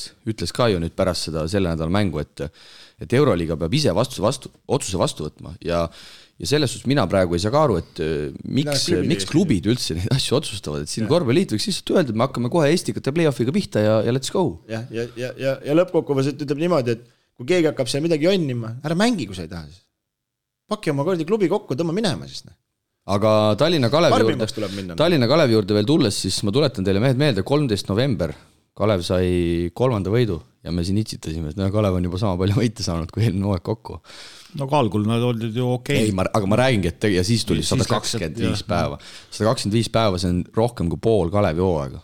No, aga nüüd aga see on läbi. Palju mehi on läbi käinud. Aga selles suhtes on läbi. Aga tuleme selle Marko esimese jutu poole, et üks elab oma otsustega ja teine püüab neid muuta, siis ma arvan, et Tallinna Kalevi tagantjärgi targan olla, eks. Siis ma arvan, et Tallinna Kalevi hooaja algused otsused ei olnud pahad, lihtsalt liiga närviliseks läks. Palju 3 võitu, 3 kaotus, mis seal tuli, hakati jälle vahetama tegema, Aga ma tulen jälle, ma panen algse võistkonnaga, ma arvan, nad oleks hoopis paremas seisus. Nad oleks oluliselt paremas seisus. Ma panen selle lisaringi muidugi plaadi jälle käima, aga ma lihtsalt tahan siia seda veel öelda, et see on tegelikult jälle paralleel Euroliigaga. See, kellel oli miski mugavam, selle poolt hääletati. Ja selle lisaringi puhul ju täpselt samamoodi. Rapla Pärnu tahtsid tõusta, ei taha 4.-5. olla Graamo poolfinaalis kokku minna. Nemad ilmselgelt tahtsid lisaringi mängida. Aga jällegi siin nagu organisatsioon peaks ikkagi ise selle otsuse vastu võtma, sest et siis ongi nii, et see, Tallinna Kalev tahtis ka mängida, siis nemad tahtsid see, mis on mulle parem, seda tahan mina ja siis umbes Viimsi seal äkki, et meil on hea koht, et me siis pigem ei mängiks. Aga siis lähebki see. Praegu on ta igal juhul läheb lappes, sellepärast, et isegi kes, kui ma olen natuke rohkem korvpallihuiline, ma vaatan siin 2 tabelit, tavainimene ei saa, ma arvan, mitte midagi aru ilmselt, jah. Ei, kahjuks küll. Mida see Raudla räägib seal, midagi aru ei saa, 2 liigast räägib mulle selle ülekande jooksul. Võtad ühe tabeli lahti ja siis võtad teise lahti ja erinevad pildid ja mis asi siis lõpuks on. Mul on endal ka igas ülekandes suu on vahtu täis, iga kord tuleb rääkida, et meil on 2 liigat ja nüüd see läheb sinna liigasse ja sinna liigasse see mäng ei lähe ja me ju ei tahtnud, me tahtsime, algne plaan oli, et teeme Eesti-Läti liiga ja pärast mängime selle tabeli järgi Eesti kohad välja, eks. Nüüd on 4. aasta või? 3 aastat on nii olnud ju. Nüüd järsku on mingi muutust tulnud. Eelmine aasta oli ka mingi lisaring või? Aga oli ikkagi, see mängid hooaja sees ära, eks? Pärast ei mängid enam midagi. See mängiti vist kuidagi kaasa, jah. Okei, nüüd jõuame sinna seisu, sul on nii tark oled kaasa oma arvutiga, et mismoodi see play-off siis mängitakse. Nagu ma aru saan, Tarval oli viimane mäng 16 märts, 19 vist on üldse Estikate viimane, eks? Märtsis. Sa räägid nüüd Eesti-Läti liigast või Eesti liiga? Eesti-Läti saab 9-10 läbi. Eesti liiga play-off peaks hakkama 25. aprillil. 25. aprillil. Hakkavad 3 võiduni mängima. Just. Tõenäosus, et kõik seeriad 3-0 jäävad, on suht väike. Tavapraktika on see, et üle 3 päeva nagu on mängijaks. 25, 28, 31, 2. mai, nii, saavad poolfinaalid kätte, eks. Alustavad mingi 7. mail poolfinaaliga. Siis panevad sama graafiku edasi. Ja hetke seisuga pidi minema, kui finaal 5 mängu peale, siis vist 3. juuni oli 5. mäng. Super, ja siis hakkame koondisega kohe ruttu kvalifikatsiooni mängima, eks. Just. Aga siia lõppu, mehed, veel meil õpeta. Ma nägin natuke statistikat, kuna see ülemineku tähtaeg legionäridel läks nüüd läbi, eks, et ei saa mehi juurde võtta, ehk siis ma arvan, paras aeg on võtta otsad kokku ja päris jõhkrad numbrid tulid siit välja. Ma lasen teil pakkuda ka. Mis te arvate, mitu legionäri on käinud kokku läbi Eesti klubidest ja Läti klubidest sel hooajal. Ma arvestasin neid, kes on vähemalt korra väljakul käinud. Nii, Eestis on 8 võistkonda, keskmiselt iga ühes 5 sära ka saadetud, Eestis 55. Aga lätlased paneme ka kirja? Jaa, ütle lätlased. Meil on eestlaste, loevad lätlased ka nagu, jah? Eestis. Ja muidugi.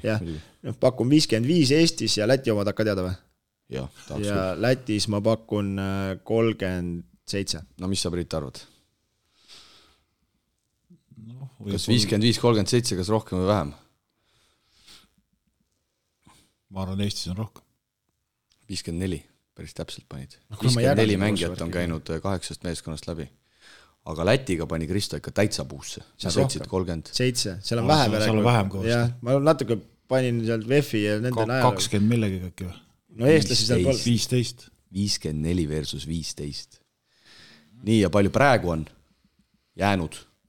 No kui Lätil see pole väga muutunud, sest... No väga ei saa muutuda. Jah, sest et kõik, nad ei ole väga palju 15 on üsna väike arv ka. Jah, et ma pakun, et Lätis on alles siis Liepajas Läti ülikoolis pole, 4 võistkonda jääb, VEF-is on seal mingi 5, 3, 10. Ja Eesti? Ja ega Eestis ka Tallinna Kalevi ringi tõmblemised käime ära siin. No Rapla käis ka nüüd läbi. Rapla käis ka midagi läbi 40. 33 versus 11 siis on hetkel. 54 ja 33. 54 käis meil läbi, 33 on praegu, lätlastel on käinud läbi 15 ja on jäänud 11, ehk siis see näitab ka, et kui palju neid välja vahetatakse meil. Ja...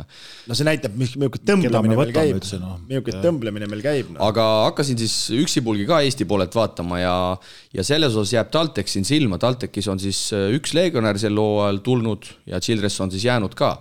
Kas me võime selle pealt öelda, et TalTech on Eesti mängijate hulgas kõige atraktiivsem klubi, kuhu minna tänasel päeval? Ei, ta ei ole kõige atraktiivsem kindlasti, aga ta on... Aga mis see siis näitab? Ei, no see on ju...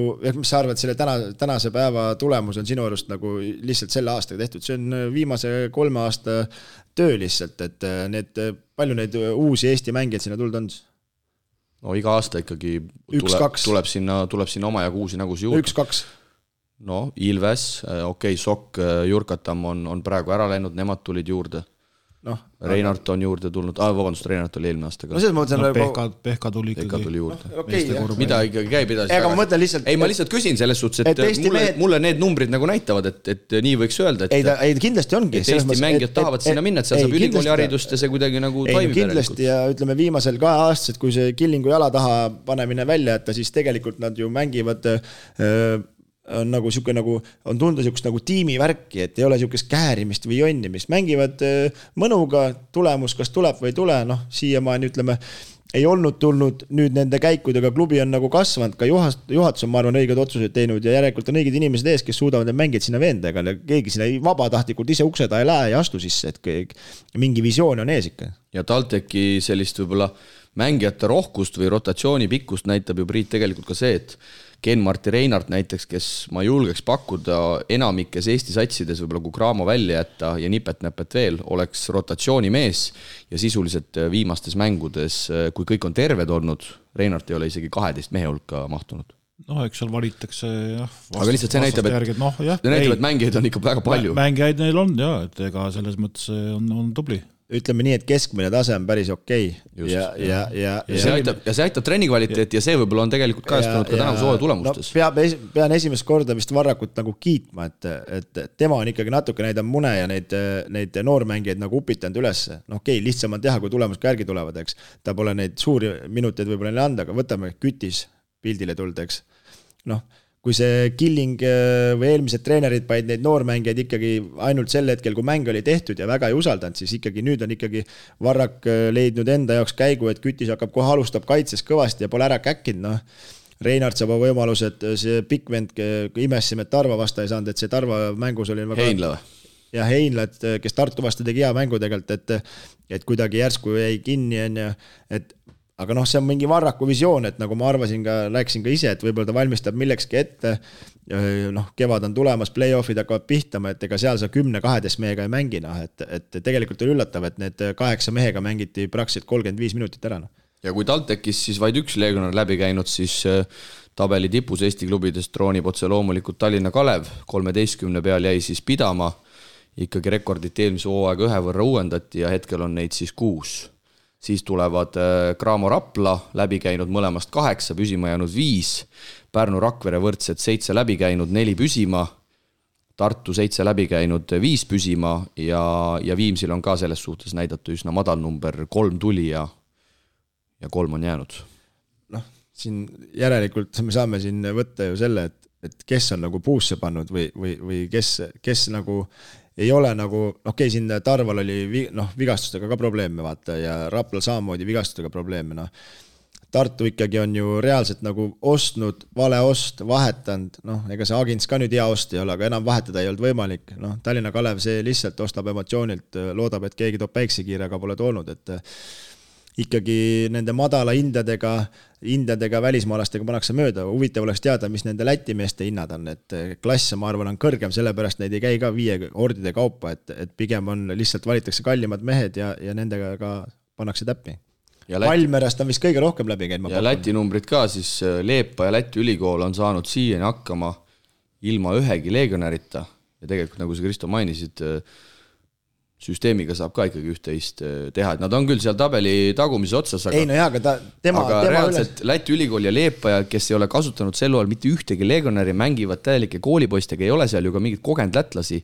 Nad on eespool Tarvast, kes on siis 7 legionäri kasutanud ja Kalevist, kes on 13 legionäri kasutanud. Et see näitabki, et kui sul on ikkagi süsteem, olgugi, et sul on vaid Läti poisid, siis sa saad ikkagi mingid võidud siin liigas ära, et see liiga tase ei ole nii kõrge. Kas ma nagu eksin praegast, aga kas Liepa ja praegast ei mängi põhiraskust ei mängi eelmise aastal LU mehed, et need nagu täiendavad 11, neil on nagu ka mingi redel, kus nad lähevad, Raimo oli eelmine aasta LU-s, eks? Ei olnud või? Pirkants oli. Ei, Pirkants oli 2 aastat tagasi. Kus see Raimo ei olnud eelmine aasta seal või? Raimo oli Hispaanias kuskil. Aga tema on tulnud LU-st, Pienos oli. Tema on tulnud LU-st, eks? Ma uurin sulle selle järgmiseks saateks. Jah, et pole nagu hullu, aga mõtle lihtsalt, et LU tegelikult ju, see on nagu ülikooli kost, mis nad teevad, aga siin viimased, ma ei tea, 4 aastat, kus vähemalt see Eesti-Läti liiga käinud on, nad kasvatavad nagu ka liiga jaoks mängijaid. Sinna ikkagi, need ikkagi lähevad välja, aga meil siukest satsi pole, kes... Middlemass, ehk siis keskmist massi on sul ka vaja, sul ei saagi kõike nemad teevad seda keskmist massi, kes on sul siis 8-12 mees ja sealt ikkagi neid mehi tuleb, kes tõstab seda liiga taset, aga meil ei ole ju, kui sa võtad Tallinna Kalevi või Tarva, need ei kasvata sul ühtegi venda Tartu jaoks ega edasina. Et see on nagu probleem ja ma arvan, et alt tekkis näiteks seda välismaalast hetkel ei oleks, kui neil oleks kõik mehed alles, kellega nad alusid. Aga lihtsalt olude sunnil pidid võtma ja jumal tänatud, et õige otsuse tegid, et praegast on see ennast ära tasunud. Aga nende legionäride jutu taustal, Priit, lätlastel siis, mis oli 15 läbi käinud, meil 54, Lätis 6 satsi, meil 8. Kas meil ikkagi ei ole liiga palju neid võistkondi? Meil ei jagu mängijaid. See on üks asi, et meil enda järelkasv tuleb ikka väga kehvasti peale ja siin on teatud põhjused ja ma enne mainisin ka ühte. Selles mõttes on Kristal õigus, ma arvan, et need Läti välismaalased on kvaliteetsemad ja kallimad ja nii see valik peakski käima, et ei ole mõtet võtta ju siia 5 samasugust meest, nagu meil juba endal on, ütleme. Et pigem tee vähe parem scouting, võtta natukene investeeri, võtta vähe kallimad, aga ütleme näiteks Viimsi näitel, Sakis, Härris, et see ikkagi tasub lõpuks ära, kui sa ikkagi lähed kinda peale välja. Need on ikkagi üle, ma arvan, siin Eesti mõistes ikkagi korralikumad mängijad. Sakis Härris ei ole kallis ilmselgelt. Härris hinde me teame, aga ütleme, ma tahan seda öelda, et meil on see probleem selles, et meil pole neid mängijad kellegagi mingigi tulemust tuua. Keda arendada? Meil pole ju neid mängijaid. Näiteks võtta praegast Tallinna Kalev. Okei, nüüd olude sunnil. Me ei teaks siiamaani Indist, ma arvan, mitte ühtegi asja või Hallemanist, ta üldse korvpalli mängib, kui ta ei oleks praegast seal nende kõikide asjade kokku sattumisele väljakul hakkab mängima. Nüüd kellegi jaoks oli see muidugi hea, aga Tallinna Kalevi pikas jooksus see hea, Indi Hallemani jaoks oli hea. Tarvas, keda sa arendad? Ütle mulle, Renato Lindmets Saksa või mis mängija seal peaks olema praegu, kes tõstab pead? Ja näiteks ma hakkasin eile mõtlema niimoodi, et see võtame selle lätlase Tom Skeedise või siis selle Kadrina Karudest tulnud Erik Kaasiku. Aga näiteks, et miks see Keedis siin üldse võeti, miks soo alguses ei võinud selle Kaasiku võtta täpselt ühe puuga enam-vähem löödud mehed. Kas siis Kaasik ei tahtnud tulla? Ma ei tea taustaga, ma lihtsalt nagu spekuleerin ja sina, Kristo, tead kindlasti väga hästi. Mingi paari kuu tagus saatesse, kui me rääkisime, et miks meil noored peale ei tule, et kui meie klubid Tartu, ütleme välja, et ta ei tee noortega neid lepinguid, et nad oleksid 2-3 aastaks seotud, et nad saaksid süüa, trenni teha ja mingi kindlus oleks kooliraha, siis nad ei hakka mujal vaatama. Ja. keegi ei paku Kaasikule raha, Tom Keedisele pakub raha, Kaasikule ei paku keegi raha. Seda ma küsingi, et miks ma ei tea, ma ei ole klubi juht, ma ei tea, miks see nii on, see ongi nagu aju vaba. Raplas on ju samad mured, mis seal samamoodi, miks nad sealt ära lähevad, varsti oma mehi jäägi üldse järgi. Rapla number on ikka ju päris hullumeelne tegelikult, ütleme välismängijate jaoks. Mul endal oli näiteks siuke olukord, kunagi mängisin Rakvere Tarvas, eks. Härra Sibul helistas mulle, eks. Ütles, et tule Kraamosse. Novembrikuu oli. Olin kodus, mäletan täpselt. Mis asja see, mis nali see nüüd on nagu. Aga neil oli see eestlastega see limiidi värk, vaata. Neil pidi 6 venda olema VTB-s. Nali see, mis asja. Ma ütlesin, davai, maksad 2 tonni tulen. 2 tonni küsisin. Sibul ütles, ei mis asja, Tarvas saad tonn 500 ja. Ma ütlesin, no jaa, aga ma turismireisil ei taha Venemaal sama käia, maksad 5 sõtti rohkem, siis tulen. Rohkem helistab, pärast Make läks mingit ilgete treididega, läks kuskilt Taltekist läks sinna ja mingi värk. TTÜ-st, olgem täpselt. No TTÜ-st, jah. No siin Make treiditi sinna. No kuule, sa tahad, et ma käin Venemaale, sama mängida nagu nii ei saa, ma ei tea. Ma panen ka Tarvas 30 minutit, siis ta tahab, et ma sõidan sama Venemaale. See oli Make Rain Raadiku kõvem treid. Jah, kõvem treid, et see on nagu üks asi nagu selles mõttes nagu ega sa ei saagi maksta, sul ei ole raha, ma saan aru, aga sul peab mingi visioon olema, mingisse mängijasse sa pead investeerima, sa pead lootma, et ta toob sulle mingigi tulemus, et sa ei oleks siukse olukorras nagu praegast Tarvas ja Tallinna Kalevna. Et kõik lihtsalt vaatavad, et mis need teevad. Et sul on mingi oma kutt, ma ei tea, meil Rakveres neid võtta viimase 5 aasta oleks tohhu jaagu, oleks õiesti nagu käidutud. Aga kahjuks ei ole hetkel. Alli massi ei toodeta. Need on ka kõik kadunud kuidagi, kes sinna Kadrina karudesse ja kes kuskile 3. kohta. Et nagu öeldakse, numbrid ei valeta ja ma arvan, et need numbrid, mis ma siin ette lugesin, võiks tekitada küll natukene mõtteainet ja sellist jututeemat siin. Kui kellelgi väga igav on, siis võiks tuua mingi viimase, ma ei tea, 10 aasta statistika välja välismängijate hulgas. Et ma arvan, see on meil rekordnumber ka. 54 läbi käinud, et siin ma mäletan, aastaid tagasi oli New Balance, seal käis need, see Rapla võistkond, see Kohila New Balance, mis iganes ta nimi oli, eks, et seal käis neid leedukaid nagu uksest ja aknast ja siis minu arust ilgelt kirjati, et meil on 34 või 35 legionäri läbi käinud juba sel hooajal, et kus meil Eesti mängijad asjad on, nüüd me räägime 55 meest. Kuhu me nüüd jõudnud? Aastaid on 10 mööda läinud. Kurb. Aga mina arvan küll, et see 54 näitab ikkagi, et lootsin, et meil on neid klubisid liiga palju, ma ei taha ka jälle, et meil 4 klubi lõpuks liigas mängiks, aga ma arvan, et see on natuke praegu üle võimet elamine, et nagu Marko ka oma kirja lõpus ütles, siis võib-olla tuleb mingis mõttes see regionaalsus ja selline asi ära unustada ja teha see supp natukene tummisemaks, sest et muidu see asi valgub ikkagi siin. Ma arvan, minu arvamus, ma arvan, pääste teeks, ma olen seda korduvalt rääkinud muidugi, aga see on nagu jama on, et nendel klubidel peaks olema see farm võistkond ikkagi, see nagu vanasti see tuublite värk, et need seda saaks on ju. Aga ma arvan, meie päästetee on nagu esiliigas noortega hakata tampima, taset tõsta seal, et neid saaks tõsta sinna ülessena. Et praegust ma ei tea. Aga samas, kui tahetakse selliseid mänge, et TalTech loputab 5 korda hooajal Tarvast ükski mäng alla 10 ei jää, siis jällegi paneme edasi, et selles suhtes siin samas kindlasti... on meil kedagi kiruda, võib-olla muidu on ka jama. Nagu et siin kindlasti mõtteid on erinevaid, üks mõtleb ja arvab, et on ühtemoodi parem, teine teist. Enamus arvavad, et me ajame mingit lolli juttu ja nagu see Padaru vend seal oma tahab veel suuremaks teha, et veel ägedamaks seda liigat, et kui praegane tase, kui keegi viskaks milliga vastab pead, siis võib-olla oskaks midagi teha. Võtame kokku ka Eesti, Läti, Leedu naiste liiga ja see sai siis nädalavahetusega läbi. Priit on sellest tugev. Ja Eesti naiskonnad siis jäid täpselt ühele pulgale, TalTech Nordeid ja Tallinna Ülikool 9 võitu, 13 kaotust, kohad 8-9, TalTechi naiskond jäi siis napilt peale, omavahelised mängud 1-1, aga punktide vahega siis Tehnikaülikooli naiskond sai 8. koha, Tallinna Ülikooli naiskond 9. koha, 6 naiskonda said siis play-offi, Euroliiga naiskond TTT Riia, Vilnius 2, Klaipeda 3, Liepaja 4, Riia Ülikool 5 ja Kaunas 6. Nii et nemad siis mängimas play-offi, 2 esimest juba poolfinaalis. Nii et Eesti naiskondadel sinna sel hooajal asja ei olnud, aga sel nädalal peaks minema käima siis finaalseeria, sest nagu me teame, 2 naiskonda kõrgemas liigas on, nii kurkusega ei oleks, nii et alustatakse siis 3 võiduni peetavat. Mingid lisaringi mängi vahel. Peetavat finaali ei mängi. Omavahel 42 korda ei mängi see hooaeg. 2 lisaringi ka veel, et ikkagi tegid viike imrest, aga mitu võistkond üldse kokku oli? Ma ei olnud täitsa tume sellest. esimeses divisionis 12, ehk siis 3 naiskonda edestati, Daugavpils, Riia juuniorid ja Klaipeda ülikool. Ja tegelikult on teine division ka veel ja kuulake nüüd, seal on 11 Läti naiskonda.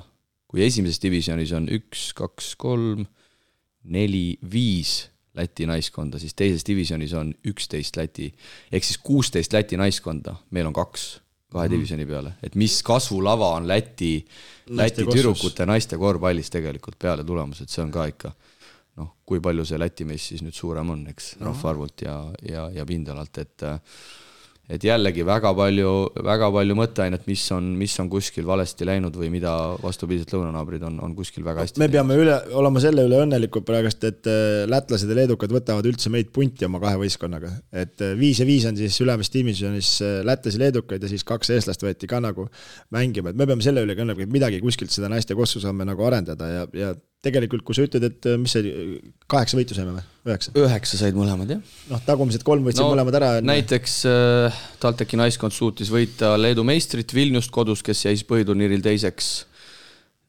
Ja lisaks seal tegelikult veel endast ettepoole jäänud võistkondi, nii Tallinna Ülikool võitis võõrsil minu hinnangul vist Kaunast, nii et tegelikult seal tuli ka päris selliseid ilusaid üllatuslikke võite ka, nii et tuld edasi, aga rubriik on läinud väga pikaks, vaatame siit kiirelt üle ka selle nädala, siis viimase nädala Eesti-Läti liiga mängud.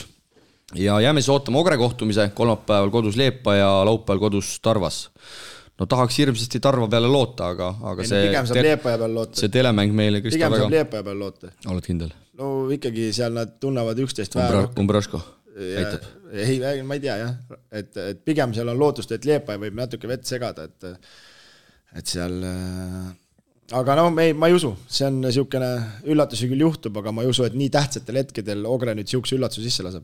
Sest ta ei taha ka kindlasti Kraamoga mängida, tahab parema meelega TalTechiga mängida. Kindlasti. Ventspils siis 2 mänguks Eestisse, need on ka olulised, neljapäeval Tartus, reedel Tehnikaülikooli spordijoones ja Rapla Tartu siis hakkavad ka maid jagama. Tartu siis mängib lisaks veel teisipäeval Valmeraga kodus, Rapla siis homme kodus Kraamoga ja laupäeval võõrsil Kaleviga, nii et tegelikult siin viimasse nädalasse Priit jääb põnevust veel ikkagi oma jagu. Tabel ju räägib enda eest, et siin ju nii kõikumisi võib ju tulla veel igasuguseid ja kõige naljakam on ju see, et isegi Tartu võib veel play-offi saada.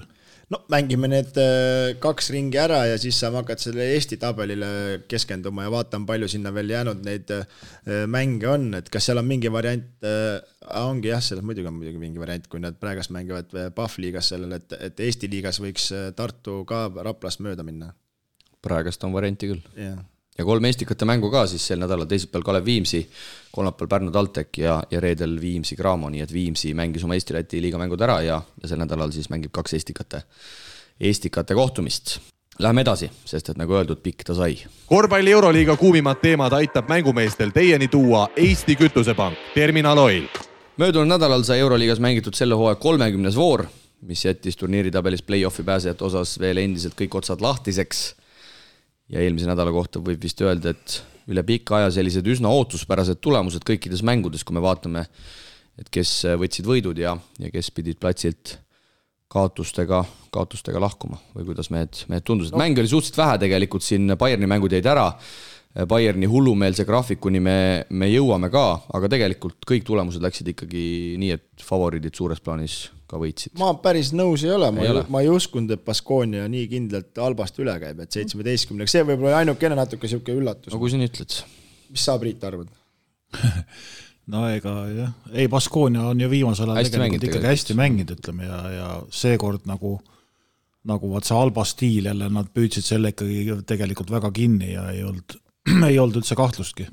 Ja Baskonia võidab selle mängu siis 85-68, sellest mängust tuleb ka vooru MVP, see on Wade Baldwin, 16 punkti, 10 söötu. Baskonia annab üldse kokku 24 söötu selles mängus. Tundub, et Baldwin on ikkagi selle uue treeneriga väga hästi, nagu ikka saanud seda mängu, mida ta nagu oskab. Ja on suutnud nagu meeskonda eelmisega kuidagi ei tulnud ikka väljas asi üldse. Ja Rokas Kiedraitis siis leedukas oma endise koduklubi Alba vastu 22 punkti, tema Baskonia edukaim, Sander Raieste sai ka 8 minutiks väljakule, 1 lauapall läks statistikasse kirja. no see ikkagi näitab, kui tähtis on sul hea tagamängi, et Baldwin on nüüd ikkagi suutnud oma punktid ära tuua, aga on suutnud ka võistkonnale tekitada rohkem ruumi ja häid viskeid. Real Madrid päev enne võidab kodus Asvelli 70-58, Rudi Fernandes võitjate tulemuslikum 17-ga. Selline küsimus mehed, et kui nüüd Rudi Fernandes ja Sergio Lull peavad tänasel päeval Reali vedama, kas siis Priit midagi on siin pildil natuke valesti? No vigastused on seal... Ja mõlemaga ma lisan siia ära, soovitakse lepinguid pikendada, aga no see ei ole eriline muidugi uudis, et need on legendid ja neid no, nad legendi hoiavad, seda nad oskavad teha, sellepärast et need on need enne ka olnud ja ega nad jalgu ei jää tegelikult veel ju. Kas nad tassima peavad? Aga lihtsalt ma mõtlen, et kas nemad peaksid olema praegu need vedurid? Tegelikult ei peaks. Nemad peaks olema seal 9-12 seal, et mingid muutust tuua, aga mis selle mängu ei näinud muidugi, aga 70-58 seisu juures ma ütleks, et kas nüüd oli Asveli kehv mäng?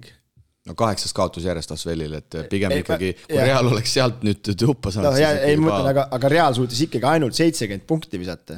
Et nendega on ikkagi hädas, et siin Asveli vasta 70, kaitses pidasid ära 58 ise, et aga ikkagi neil ikkagi seal selle rünnaku jooksu ikka hästi. Ei no neil on kehvasti, eile nad said ju Paksi Manresa käest ikka ju Kolaka. 75-86, kui sa ütlesid siin, et 70 Asvelile, siis kodus Manresale 75, nii et seal ei ole midagi... Tuleb tunnistada, seal ei ole midagi paremaks ülemäära läinud, et Gabriel Deck küll 21 punkti eile, et see oli nagu selline positiivne ilming kindlasti Pablo Laso jaoks, aga ma ei tea, kas seal nüüd võistkonna keemias midagi aga asi ei toimi, ma ütleks ikkagi endiselt. Et see Milano vastu see lisaaja võit lõpusat kossu nagu ei mängi. Ei mängi jah, et koduliigast tuli siis järjekordne kaotus, see oli juba nüüd järjekorras 6. Ja Reali asi kuidagi ei liigu, et siin mingid võidud on tulnud, aga just mängupildi osas ei näe sellist ei voola praegu. Ei voola, jah.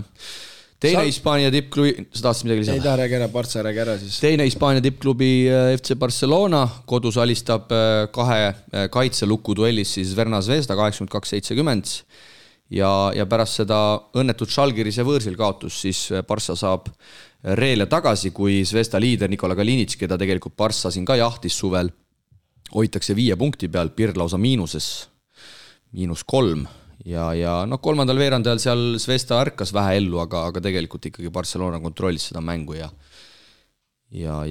tuleb siis võit. No, Jaska ikkagi 2 tükki järjest sisse ei lase, et suudab neid vendasi nii kõvasti peksta, et seal võib-olla oligi hea äratus nende jaoks. No Leedus, kui sa seal käisid ka, siis nii palju ma uurisin ja jäi kõrvu, et Saarasel oli seal enne mängu, vist päev enne mängu oli olnud Kaunases mingi talk show, mingi Leedu tipp talk show mehega ja 5000 inimest oli vist seal olnud ja oli selle pileti eest maksnud, et seal oli mingi kõvem asi oli käinud ja eks võib-olla siis Saarasel ka natuke mõtted olid mujal ja ta vist ise oli pärast mängu ka tunnistanud, et tal pole sellist ärevust enne olnud, nagu tal oli eelmisel nädalal Kaunases, vaatame, kui me mängiti ju eelmine hooaeg, siis oli tühi saal, et ta tegelikult niimoodi pole sinna tagasi veel tulnudki, ei olnud tulnud. Tal oli siuke tunne oli, et ikka vaata, et lähed nagu koju tagasi, vaata, nagu ma tulin Raesse, vaata, et win-win olukord oli igal juhul, et kui te võidate, on mul hea meel, on ju, kui me vallavanem kohal ja kõik on hästi. Ma mõtlesin, ma enne mängu natuke torgin ka teda, aga ma ei hakanud torki või igaks juhuks, sest ma kartsin, et see võib nii minna ja kahjuks läkski nii, et aga seal oli näha nagu, et ta ei olnud väga kurigi, aga oma mängijate peal oli kuri ikkagi, on ju.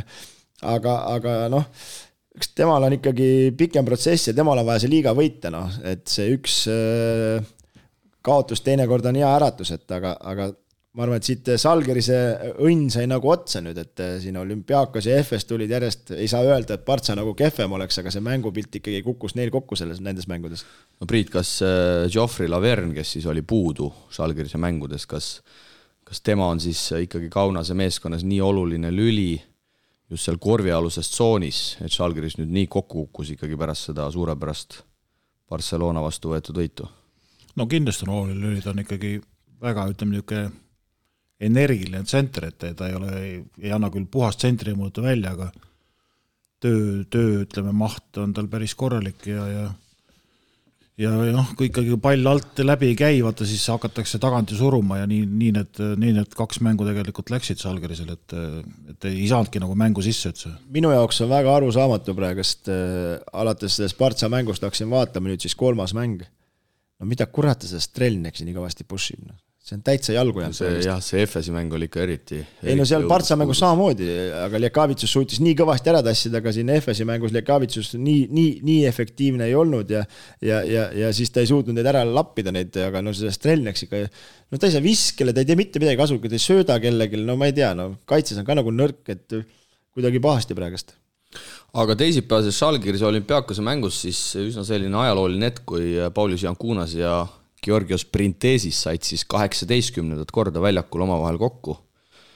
Esimene mäng 2006. aasta märtsis, selline ülevaade siis ühe uudisteportaali poolt tehti. Marek Splasevitš, praegune Žalgirise keskmängija, oli siis kusjuures 4-aastane. Ja üsna sarnased mängijad, ma arvan, et te nõustute, mõlemad number 4 positsioonil, sellised osavad targad, mõlemad 37-aastased, mõlemad 25 pikad ja Jankunas siis 18 aastat Žalgirises, Printesis 17 aastat olümpiaakoses.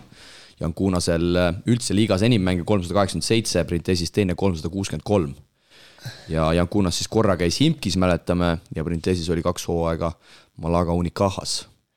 Aga noh, ma ütleks, et Printesis on klass veits kõrgem. Tiitlid räägivad enda eest ja kuidas ta on ikka neid mänge otsustanud. Aga sealt oli veel üks huvitav number oli, et 2016 võitis viimati olümpiaakos Kaunases.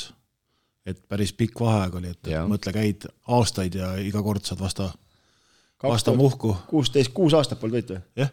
Aga mõlemad sellised hästi ebastandardsed, no ütleks, et Printesis isegi veel rohkem. Need sellised, need õunad, mis sinna korvi poole täitsa suvalistel hetkel, mäletate ju võideti CSK'd ka selle õunaga sealt ääre. -18 juba see 3. veerand oli. Jankunas mingis intervjuus ütles ka, et see vise võis tulla ükstapuha mis hetkel, ükstapuha mis positsioonist, et väga keeruline oli.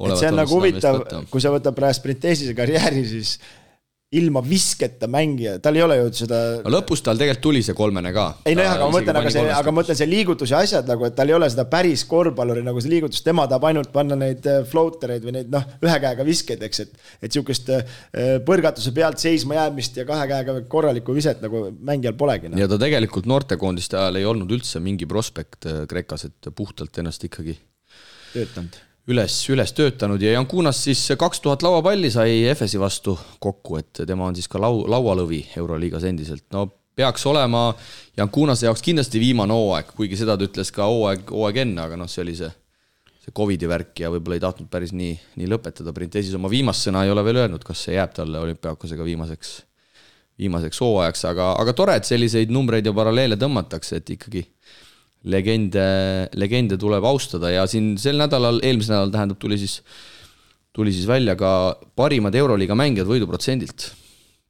Ma tean, et teile meeldib minu triviaid ikkagi avastada. Sulle meeldib see, et me kunagi ei tea, sa tuled alati mingi asjaga välja, pole aimu ka.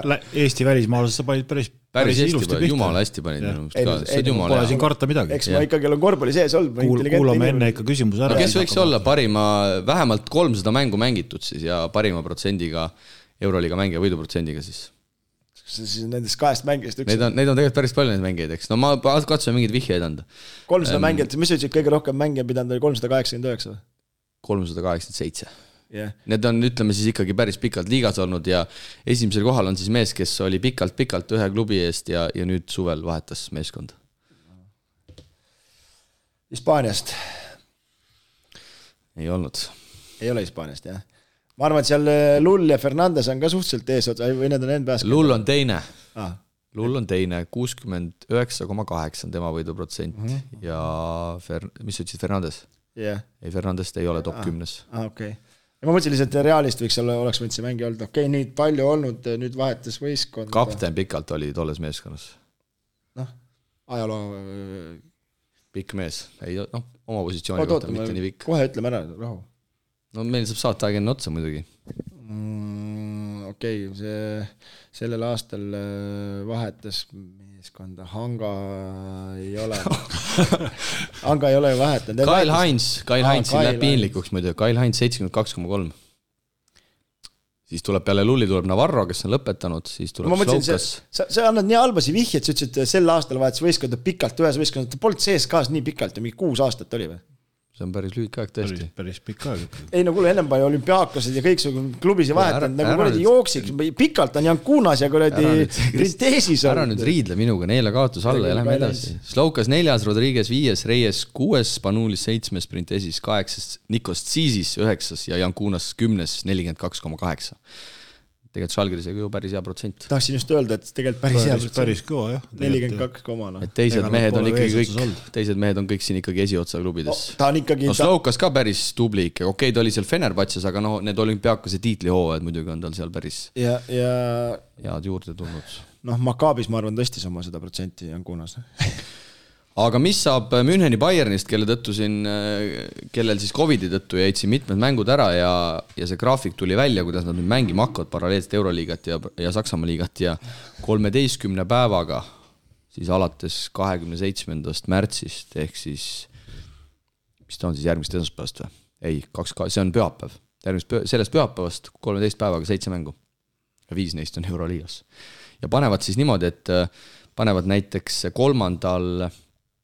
aprillil panevad võõrsil Oldenburgiga ja järgmine päev panevad võõrsil Fenerbahcega. Eks panevad lausa 2 päeva järjest. Saksa liigas saab mängida, ma arvan. Aga kui palju see nüüd Bayerni play-offi mõjutab?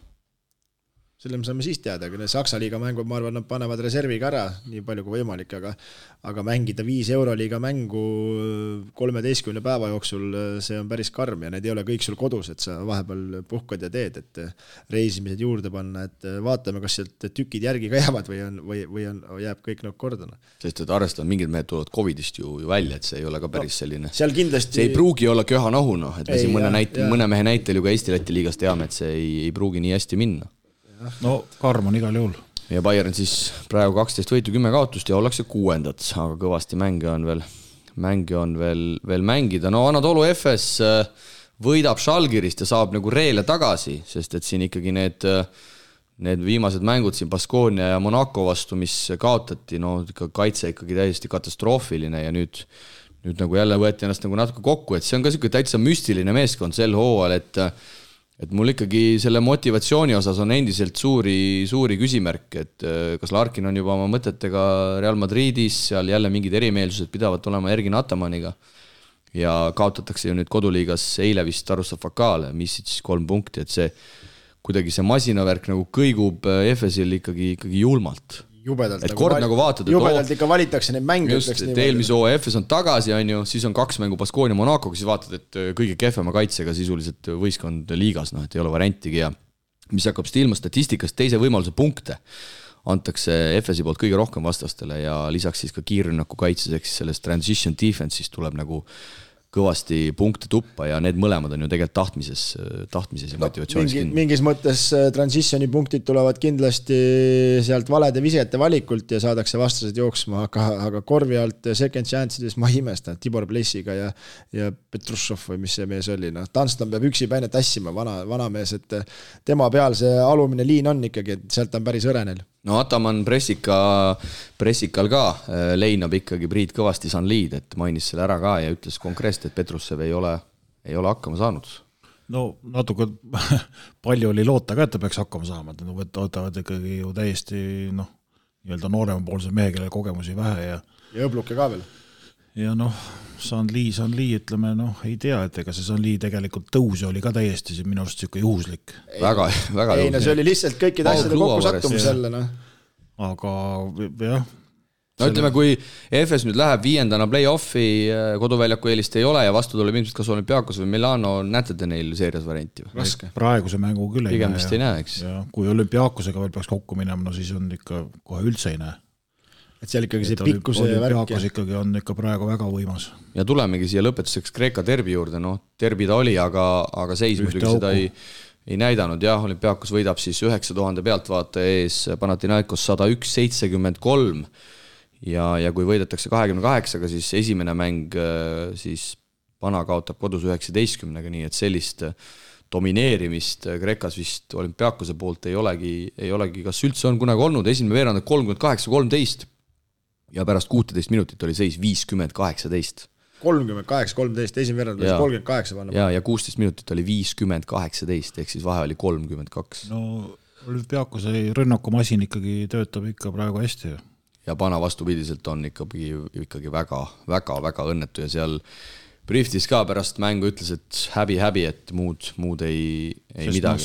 Seda oli ka näha näiteks Žalgirise vastu, et Žalgiris pusis tegelikult ikkagi vastu selles mängus, aga Olümpiakosel ikkagi need otsustajaid ikkagi oli olemas, kes ära karistasid ja noh, see on ikka seljavõit, ütleme, Panathinaikosele. Ja esimesel veerandajal siis Olümpiakos viskab väljakult 18-14 ja võetakse siis kõigi nende möödaläinud visete järel siis ka ründelauad ja 6 meest saavad kokku 2-kohalise punktiarvu, nii et täielik domineerimine ja ülitugevad ohutusnõuded olid ka tollel mängul, et seal Pana peatreener brieftis tuli siis mingi 40 minutit pärast lõpuvilet alles pressikonverentsile, et oodati, et kogu see saal jookseb tühjaks, et seal ikkagi selles suhtes ta on ikkagi mõnus terbi.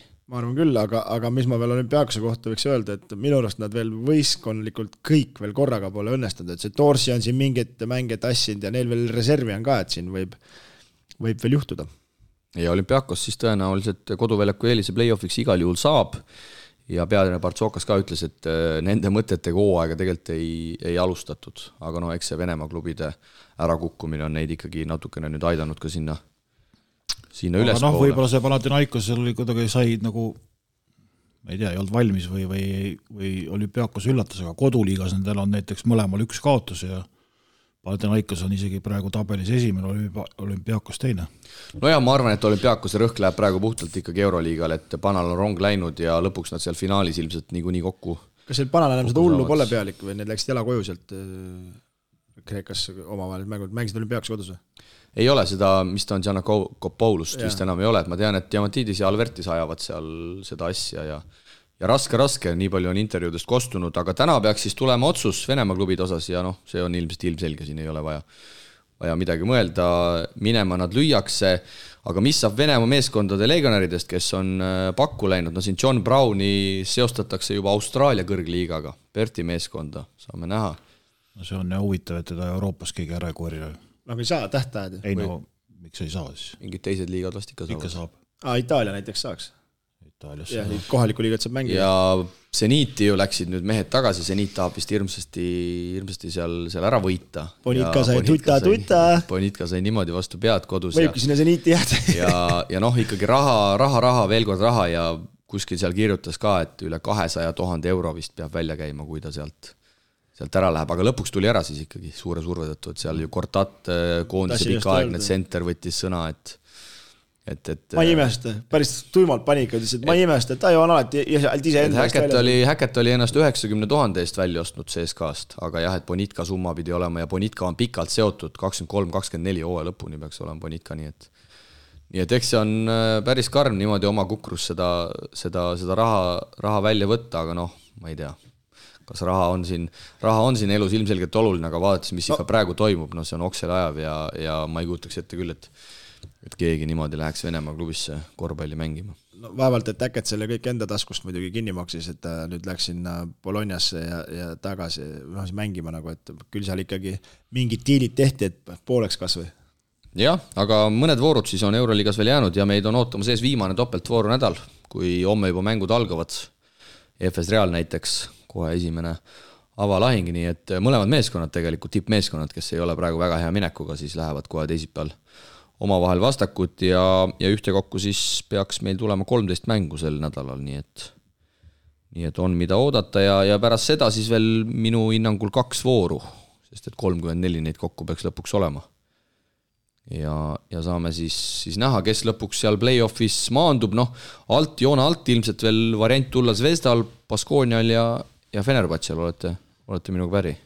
No nii on, jah. Ja potentsiaalselt kukkujad võib-olla, et siis Maccabi ja tiheda mängugraafiku tõttu Bayern, aga siin, kunagi ei tea. Siin ongi nagu kaks mängu tooks välja. Baskonia mängib kodus Fenerbahčega ja väljas Monacoga. Et need ongi need satsid, kelle vahel nagu see asi siis peaks hakkama nii-öelda lahenema.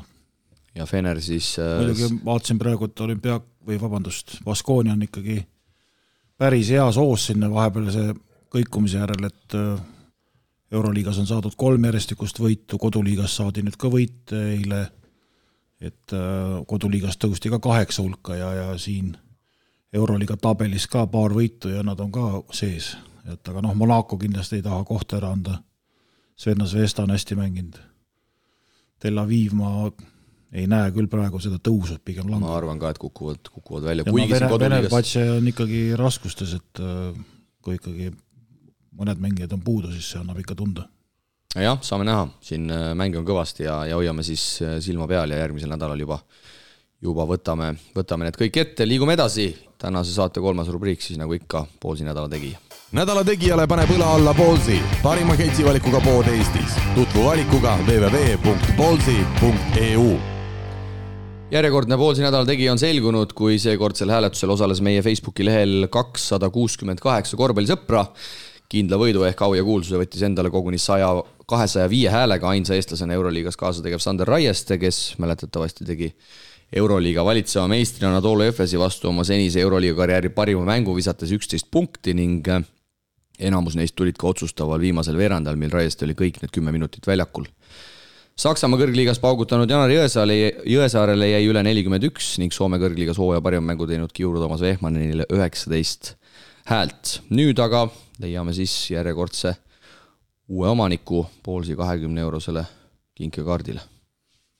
Stop. Nii, meie tore Fortuna Kristo Saage on rääkinud ja kursor on peatunud Mattias Pastaku peal. Nii et Mattias, kes andis hääle Janar Jõesaarele, saab siis siit 20 eurot Poolsi poe krediiti, nii et Mattias, võta meiega ühendust ja toimetame sinuni. Aga uue nädala nominendid ja alustame Tartu Ülikool Max ja Mooritsaga. No iga meeskond ja iga päev ikkagi Riia VEF-i Eesti-Läti liigas ei võida, Tartu tegi selle tüki ära, olgugi et kolmapäeval TalTechile kaotati. Aga tubli sooritus esimesel poolel siis lausa 9-3 ja vist seal 55 punkti viskasid esimese poole aega ja 55-41 vist oli poole. Ja eks sellega mängu võidule alus pandi, VEF seal küll alustas päris korralikult tagaajamist, aga Tartu kestis lõpuni ära. Ütleme nii, et Tartu tegi Pärnut, Graamo, VEF, nüüd on vaja Ventspils kätte saada ja ongi. Ja sel hooajal siis VEF kaotaski Tartule, Pärnule ja Ventspilsile, 3 kaotus siis võidurniiril. Aega jääb väheks, kui võtame selle graafikut. Viimased head mängud tehti täpselt 3 kuud tagasi, eks ju, karikal. Siis nüüd järgmine aasta on Ventspils. Järgmine peaks tulema juuni keskel, aga siin on mänge ei ole. Siis ei ole mänge, jah. See on hea uudis. Intervall on paigast ära. See on hea uudis, siis Rosenthal teeb selja prüüseks Iisraeli või Saksamaale. No see võib olla äkki. Lootus jääb. Nominent number 2, härra Oliver Metsalu, 34 silma sel hooajal siis teist korda, Oliver paugutab üle 30, esimene tuli võõrsil Läti ülikooli vastu 31 silma, lisaks 12 lauda, 4 söötu, efektiivsusnäitaja 48. Elurekord. Jah, ma usun küll. Ma Oliverilt mängujärgses intervjuus ka küsisin, aga nagu te teate, Oliver on üsna tagasihoidlik ja noogutas selle peale, et vist küll. Mitte millagi panin veel, aga võib-olla küll. Et oleks 50 täis saanud, oleks okei olnud, aga 48. Aga kui meil muidu siin legionärid neid satse, väga kõvad numbrid, et kui meil muidu legionärid siin veavad, nagu mainitud sai, 54 on neid läbi käinud ja midagi pole teha, enamikes satsides nad on ikkagi ka põhirollis, eks ta on ka loogiline, siis eriti tore on näha, kui Eesti mehed niimoodi punktide osas ikkagi paugutavad. Kas sa vaatasid järgi, palju see ralli, see pirrali, kui ta pani Liepääle? Ei vaadanud, vedasin alt sind. Kas see on selle hooaja rekord pirrina nagu 48 või ei? Aga saad sellega tegeleda, võib-olla saate lõpuks saad selgeks. Ja kolmas nominent siis 125 päevase ootuse lõpetanud Tallinna Kalev võtab siis võõral väljakul 1 punktiga Liepää ära. Ja ma kujutan, et see tagasisõit, see on pikk sõit ka, see võis olla päris meeleoluks. No kuule. Jumal tänatud, et Saaget selles satsis ei olnud. Enamus jutt oli siuke, et nüüd hakkabki nii olema, ma arvan. Aga Raili efektiivsus siis Liepää vastu 41 punktilises mängus vaid 35. No, 1 laud, 5 söötu, 3 palli kaotust. Nii et ma arvan, et hetkel Oliver Metsalu vähemalt ühes kategoorias on Eesti mees parim. Ja, nii et poisik. Ja ma tõesti arvan, et see Metsalu 48 võib olla selle hooaja tippmark ka, et kui keegi teab täpsemalt, võib meile kirjutada ja kui me eelmisel nädalal rääkisime nendest Soome ja Rootsi mängijatest, kes on siin meil kaasa löönud ja palusime parandada, siis... Vaatame, kas sa ei tea kindlasti, Priidul ütlesid või? No meile ei öelnud. Vaatame, kas ta arvab ära. Meile tuli Priit ühe mängi osas tuli parandus tegelikult, keda oleks võinud teada küll. No jah, ma lihtsalt ei öelnud, ma vaatasin. No puhas Kosovo mees tegelikult. No jah, tegelikult on Kosovost, aga nii väidavad. Eelmine aasta mängis liigas. päris hea oli, mängujuht. Soome koondis ka veel peale kauba. Pärnu satsis või? Ja Edon Maksuuni siis Edon poiss. Ei tulnud meelde, nii et Maksuuni siis jah, kindlasti üks parimaid Soome mängijaid ka, kes on Eesti liigas alles hiljuti mänginud, aga Tartu Ülikool, Max ja Moorits, Oliver Metsalu, Tallinna Kalev, nii et ma arvan, et tõotab tulla päris tihe andmine, sest et igal ühel oli ikkagi millegi üle rõõmustada. Oli küll. Vaatame, kelle fännibaas kõige suurem on. Ja see selgub siis järgmises saates, aga siit juba tänase korvpallipodcasti viimane rubriik. Vanaisa, miks sa 3. päeva siin augus passid? Oit kurat, tööd on vaja teha. Panid jälle toru otsa valesti, jah? Ei pannud. Võta käed ära korra. Mis mõttes? Täiesti valesti ja valede asjadega pandud ju. Mida ruttu infralink ja too seda õiget staffi, et saaks seda raisa pidavasid. Ma ei jaksa hoida enam. Ma ütlesin ju kohe, et võta mainti infralinkist. Pole mõtet poolkõva toruga mässata. Mis ma sulle enne rääkisin? Et usada asjatundjaid. Infralink lahendab sinu torumure. Ruttu Priidik, muidu pritsi marjaks. Tänases eestlased välismaa rubriigis oleme jällegi võtnud eesmärgist valgustada piiri taga pallivate Eesti korvpallurite möödunud nädala tegemisi. Alustame juttu eelmise nädala kõige olulisemast sündmust ehk Ameerika üliõpilasliigas algas taas märtsi hullus ehk iga-aastane March Madness ning noorte Eesti mängijate leeris on kahjuks juba ka esimesed turniirilt väljakukkujad teada, kui heas mõttes langenud on Mattias Tassi St. Mary, kes siis esimese ringis küll Indianat võitis 82-53, aga nädalavahetusel siis kaotati tugevale UCLA-le, kes on vist 4. asetusega üldse, 72-56. Nemad siis väljas teises ringis ja väljas on ka Johanna-Eliise Tederi ülikool Washington State, kes kaotas Kansas State'ile 50-40 ja oma teekonda jätkavad veel siis Gerg Riisa Arizona, Anna-Gret Asi Arizona ja Markus Ilver, kes küll siis Wisconsini võidumängus koosseisu ei kuulnud. Täna sai kotti juba, Ilver. Okei, siis minu arust oli saanud kotti. Mina vaatasin viimast mängu, sealt nad läksid edasi, aga nagu ma ütlesin, Ilver võitis siis Colgate Ridersit 67-60, aga esimest hooaega Wisconsinis mängi veestlane koosseisu. Aga see ei ole täielik tõde, aga minu info on alati nagu, ta on niisugune kellameeste oma, et Aga jah, UCLA-lt tuli siis St. Mary'l tuppa, Tass 35 minutiga 14 punkti, 7 lauda, 3 söötu ja selles suhtes tehti ka ajalugu, nagu Tass ka ise mängujärgsel pressikonverentsil ütles, et kodus ei kaotatud sel hooajal mitte ühtegi mängu ega ei kaotatud kordagi ka 2 mängu järjest ja püsiti küll tegelikult UCLA-l kannul, ma vaatasin mängu tippetet ka ära, need olid päris põhjalikud, aga lõpus ikkagi läks see vahe päris suureks ja St. Mary läbi hooaja mängis üsna lühikese rotatsiooniga ja tegelikult see väsimus ilmselt hakkas seal maksva, aga räägime võib-olla Tassist nii palju, kui me näinud oleme, mis mulle silma hakkas ikkagi, mis ka Eestis mängides, kui ta veel ju TTÜs mängis ja ka Graamos oli põgusalt, siis see sööduoskus pika mehe kohta on ikkagi päris ilus. Riit vangutab pead. Kui sa nii ütled, et aga kas meil on siis esimest korda, kui meil ei võta saatesse kedagi kõnega sisse või? Neid kordi on ikka enne ka olnud, aga viimasel ajal väga võib-olla mitte. Numbrid on väga korralikud. Numbrid on ausad. Keskmised numbrid, mis sel hooajal jäid, on ikkagi tegelikult väga korralikud. Ise küsimus, kus nüüd Mattias Tass järgmisel hooajal võiks maanduda. Siin ma ütleks natukene utopiliselt on räägitud NBA-st, ma ei tea, kas ta nüüd päris selleks veel küps on, aga ma arvan, et kui ta Euroopasse tuleb, siis väga korralikus liigas, teades ka seda pikkade puudust ja pikkade probleemi tegelikult Euroopa korvpallis, siis ma arvan, et korraliku mängupaiga ta tegelikult leiab igal juhul. Nüüd on vaja tööl hakata, nüüd on vaja hakata uuesti tõestama, et 4 aastat ülikoolis on läbi saanud ja viimasel aastal ikkagi tegi selle sammu edasi, aga ütleme sealt nagu korduvalt see tase on seal ka ikkagi nii kõikuv, et nüüd päris korvpalli tulla, nüüd on vaja hakata möllama. Priit, nagu sulle meeldib öelda, meeste korvpalliks läheb nüüd? Nüüd läheb meeste korvpalliks ja laste oma sai läbi, aga eks esimene küsimus on ikkagi see, et millise agendiga ta lepingu teeb ja kuhu poole siis see suund hakkab nagu olema. Meil lihtsalt üks on ju Kokuta management või veel? Ja Johanna-Eliis Teder siis kaotab Kansas State'ile samuti pühapäeval ja Tederil ikkagi väga must viskeõhtu, et kui siin sel hooajal tegelikult Teder on päris hästi mänginud ja viskeid tabanud, siis 32 minutiga ei lausa nullile visked 10-0, 4 lauda tuli kirja, vaatasin ka selle mängu tipphetki ja Washington istus seal päris korralikult maa-alas selles mängus päris passiivses ja oli tegelikult täitsa tasa mäng, Washington läks isegi 9-ga juhtima alguses, aga lõpuks siis väga madalaskoorilises mängus 10 punkti. Kes see favoriit seal oli? Täitsa võrdsed olid, Washington oli vist 8. asetus ja Kansas oli 9. asetus, nii et selline võrdsete. No juhtus see, mida Johan oli, ütleme, ise ka intervjuus ju kartis, et läheb raskeks ja lootsid küll, aga ei ületanud ennast. Jah, kui see selline tippülikool ei ole päris nagu on, ütleme, meestes Arizona ja naistes Arizona, siis võid vabalt esimeses kukkuda ja nagu Carlos Jürgensi näitel, siis võid tegelikult ka, võib õnnestuda ka täitsa sinna lõpupoole jõuda, et see on niisugune päris karm turniir ja Gerg Riisa siis käis väljakul teises mängus ja võideti siis lisaaja järel. Ma ei tea, ma pole sellist ülikoolist muidu kuulnudki. Horned Frogsi. Ja ei olnud vist Kristo kaugel üldse, et sealt oleks võinud exit tulla turniirilt. No jah, et nagu sa just ütlesid praegust, et ei ole nii kõrge asetusega nagu Arizonad võistkonnad nii naistes kui meestes, et siis ikkagi see turniir näitab, et sa pead iga päev ennast tõestama. Üks libastumine ja sa oled väljas. Üks halb õhte ja no loodame, et nüüd Arizona jaoks oli see nagu lahti mängimise õhte, et nüüd ju läheb aina tugevamaks, top 16 nüüd jah. Just. Ja ma ei tea, kes neil järgmine vastane on, aga isiklikult loodan, et hakkab neid mänge näitama ka meie televisioonis ja saaks vaadata, et kerge ei saa olema. Loodame, et Kriisa oma jalale liiga ei teinud, aga tema mäng oli ka suur pettumus seal, nagu ma aru saan.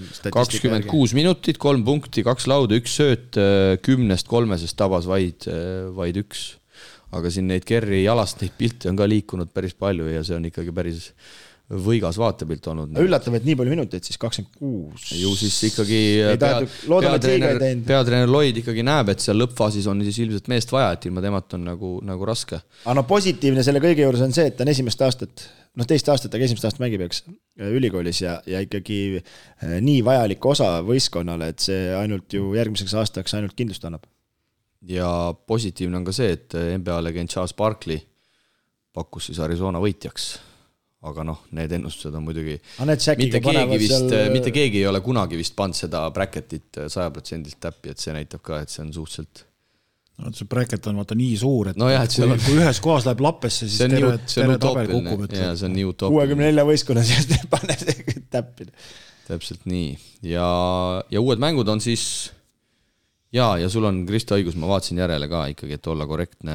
Wisconsin Markus Ilveri koduülikool kaotas siis Iowa State'ile 49-54 korvi vaeses mängus ja Ilver mänguaega ei teeninud, nii et Kristol õigus, Ilver ja Wisconsin ka väljas, ehk siis meile jäävadki ainult Arizonat. Anna-Gret Asi küll ei ole pikalt seal minutitki mängida saanud, aga Kerr on siis mängus sees, ega ma kedagi ära ei unustanud. Ja peaks nii olema, nii et saame siis jälgida. Lootma, et tulevad mõlemad tiitlid meile. No see oleks vägev, kuigi Arizona naiste sats ei ole väga hästi esindanud, kaotati ju ka näiteks Tederi ülikooli Washington State'ile, kes esimese ringis välja kukkus. Aga naaseme Euroopasse ja Siimsõder Vene koduklubi Varese eelmise nädala 2 mängu. Esmaspäeval võõrsil alistatakse Napoli 82-74, Vene kenasti pildis, palju minuteid, 33 minutiga 4 punkti, 6 lauda, aga eile siis tuleb valusalt võõrsil kodus Pesarolt 87-76, Pesaro, kes pigem seal turniiritabel lõpus on, Vene 37 minutit, 12 punkti, 3 lauda, 3 söötu. Priit, on sul siseinfot? No Kiin sai reedelsel treeningul vigastada, sealt jäi tulejõuda natuke puudu, aga rääkisime omavahel, et skautinguga ikkagi olid Pesaromehed nagu targemad ja võtsid Varesel need olulised liinid nagu kinni ja see, mis moodi ikka sisse visatakse, see on ikka karm, et see Pesaro mingil hetkel oli ainult visati sisse ja ei ole nii, et kaitse nagu jääb hiljaks või et ainult tühja koha pealt nagu visatakse, pannakse üle käe, esimese pealt tulevad üle 1 sööt, 7 meetri pealt käib kolks ära, et ebareaalne ja mingil perioodil nad said sisse, said nagu selle kindluse kätte ja ega põhimõtteliselt Vareses enna mängu sisse ei saanudki. Et ikkagi seal see hoog üles saavad ja kukuvad siuksed natuke raskemad visked ka, siis ikka pidurdada on keeruline. Delfinal on tegelikult visked olid 5-1 kolmesed, aga selle, mis ta sisse pani, see oli nii valusal hetkel, kui Varese hakkas natukene midagi saama, et ikkagi tuli see karistas ära.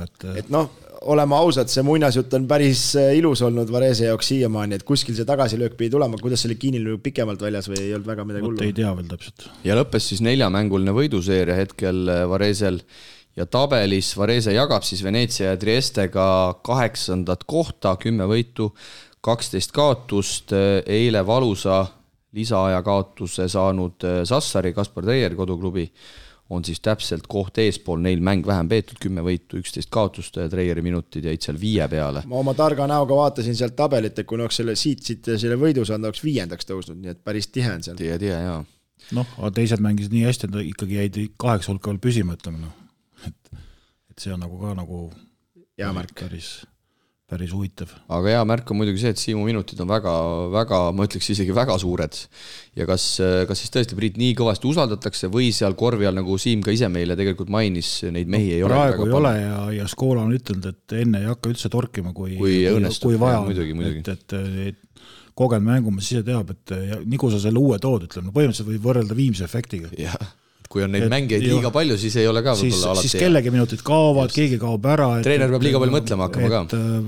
Ei ole mõtet nagu üldse rapsima hakata. Aga Hamburg, Kotsar tagasi siis koroonast, 25 minutit, 12 punkti, 7 lauda, Eurocupis poolakates Laski vastu, koduvõit 92-86 ja no täitsa korralikult 6. kohal seal A-alagrupis, 6 võitu, 8 kaotust, nii et seal on nagu okei, aga kodus ei taha. Kodus ei teagi, vaata tausta, et kuhu see rõhk praegu läheb. Nagu me oleme mitu korda maininud, tegelikult ikka on nende satsi jaoks ikka raske seda 2 liigat mängida. Jõudu jagu lihtsalt, energiat jagu, ja see skautingu, see treeningutel, see läbimängimise skautingu paika panemiseks saab liiga vähe aega, aga see Ludwigsburg on vist suhteliselt kõrgel kohal ka või? Ja, Ludwigsburg on 3. See on Saksamaa ikkagi mitme aasta meister. Täis tippsats, jah, et kodus kaotati siis 4 punktiga, Kotsar 31 minutit, 11 punkti, 11 laud, et rõõm on näha, et... No ega raske on kõigil, ütleme, tegelikult on ju nii, et Bonn juhib, Bayern on 2, Ludwigsburg 3, Alba 4 koduliigas, mängivad Bayern, Alba mängivad Euroliigat, eks ju, et ei ole nendel lihtne. Ja Hamburg on siis täpselt play-off joona all 12 võitu, 12 kaotust, aga mis ikkagi on muljet avaldav minu jaoks ja mis on tavaliselt taseme näitaja ka, et Kotsar on ikka maru stabiilne. Et väga vähe on sel loal olnud neid mänge, kus ta on lati alt läbi läinud, kus ta ei ole oma nii-öelda selliseid keskmisi ära teinud. Ühtepidi on tal kindel minutite arv ju olemas tegelikult ja sa saad rahulikult valmistada, sa ei pea mõtlema, et kas täna saan või ei saa, eks, et pigem on see, et ma lähen kogu aeg teen ühte sama asja ja on kandnud ka. Ja on kandnud, jah. Teine Saksamaa mees Janari Jõesaar siis kaotab Bonnile võõrsil 21 punktiga, Jõesaar 26 minutit, 12 punkti, 6 lauda ja nemad siis endiselt täpselt seal Hamburgi selja taga 11 võitu, aga 14 kaotust juba, nii et see kaotuste arv on läinud päris suureks.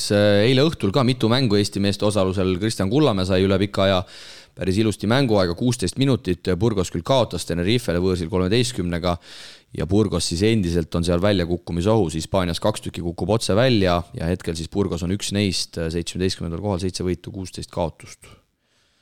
Nii et oht on sealt esiliigasse langeda. Ka kuidas ikka võib kõikuda, eks ju, et võitsid siin ju meistrite liiga 2 korda ühel aastal ja siis olid ju päris tipus ja nüüd treeneri vahetus, teine treeneri vahetus, 3. treeneri vahetus ja vaata, kuidas tulemused kukuvad. Üks halb kokkusattumuste rada võib tekitada selle, et sa lihtsalt kaod liigast ära, kuigi oled ennem nagu, et siin ei ole nalja, jah, mõnes mõttes võib-olla pole paha uudis Kullamäe jaoks, kui nad välja kukuvad, et järgmine aasta saab esimeses liigas võib-olla head kossu teha. Aga Baskonia ikkagi tõusis 8 hulka, et selles mõttes on nagu jälle hea, et meil on kedagi loodetavasti play-offis ka jälgida. Just nagu sa mainisid, et Baskonia on hea soos, eile võetakse siis Breogani vastu kodus 89-84, Raieste 4 minutit mänguaega. Statistikasse väga midagi ei kogunud, aga 13 võitu, 11 kaotust ja nagu Priit ütles, 7. kohal ollakse, ehk siis kindlalt. Play-offis esiliiga mehed Joonas Riisma väga hea mängis, Itaalia esiliigas oma meeskonna kõige resultatiivsem, lisaks veel ka võidumäng Torino vastu 70-69, Riisma 31 minutiga 16 punkti, 4 lauda. Jaan Puidet Hispaania esiliigas sai ka üle pika ja võidurõõmu maitsta, Leida vastu võit 78-64, Puidet 25 minutiga 14 punkti ja Puideti 3-6-4, nii et tundub, et Jaan ka, mida vanus edasi passis, seda rohkem hakkab sinna kaare taha vajuma. No üsna loogiline. Et nii ta on. No eelmise saatekülale Vehmanen näed sa innustust. Ja Vehmanen 2 mängu oli see nädal, ühe võitsid, ühe kaotsid, kaotusmängus parem sooritus temalt, Lahti vastu võõrsil 24 minutiga 15 punkti. Ootame, rääkides nendest suurest legionäride arvust siin Eesti-Läti liigas, siis ootaks küll Vehmaneni tagasi. Eks me sealt tegelikult ütleme sealt väljaspoolt piiri meil neid mängijaid tugevdamiseks kohalikku liigat on, aga nüüd on küsimus, kuidas neid tagasi saada. Aga Vehmaneniga ma arvan, on pigem see palganumbri küsimus, et kui ta läheb Soome mängijana kirja, ta on Soome klubide jaoks äärmiselt väärtuslik mängija, Soomes korvpallurite palgatase kindlasti kõrgem ja ma arvan, et see lõpuks pääsebki maksusele, et kui seal vähegi keegi temast huvitatud on, siis ma julgeks väita, et Vehmanen ikkagi on jätkamas oma karjääri Soomes, aga see on puhtalt õunte pealt praegu ja sellise loogika pealt arvamine. Nii, mehed, olete väsinud, hakkame lõpetama. Jah, raske nädal tuleb. Jututeemad said otsa. Nii hull on elu. No muidugi, ka siin saab olla siukse pinge all mänginud siin, nagu me siin esiliigas mängime, meil on raske nädal tulemas sel nädal. Sellist pinget ma ei ole tõesti tükk aega tundnud. No katsume vastu pidada, aga pinget on meil eelkõige siis ka Eesti-Läti liigas, et jääme ootama neid viimaseid põhiturniiri mänge. Seejärel siis juba 2 mänguni peetavad veerandfinaalseeriad ja 9.10. aprill siis Riia Arena, Final Four. Vaatame, kas tehakse midagi vähe suuremat ja saadetakse meid ka kohale või läheme kuskilt putkast neid mänge kommenteerima. See veel selgub. Tahaksid minna, Kristo? No kui on vaja, peame ikka ära käima. No kui on vaja või kas tahaksid minna? Muidugi tahan minna, tahan istuda ka sinna Läti kolleegide kõrvale, seal targa näoga vaadata kossu. No nii, aga siis loodetavasti nii läheb. Loodame, et keegi võtsis kuulda meid. Jah. Head kuulajad, jutud otsa korral. Tagasi nagu ikka järgmisel esmaspäeval, mil kalendrist vastu vaatamas 28. märts ning mehed ka teie kellad juba 1 tunni võrra edasi keeratud loodetavasti. Seniks aga olge tublid. Ela Unibet TV-ga kaasa suurimate korvpalliliigade mängudele. Unibet, mängumeestelt mängumeestele.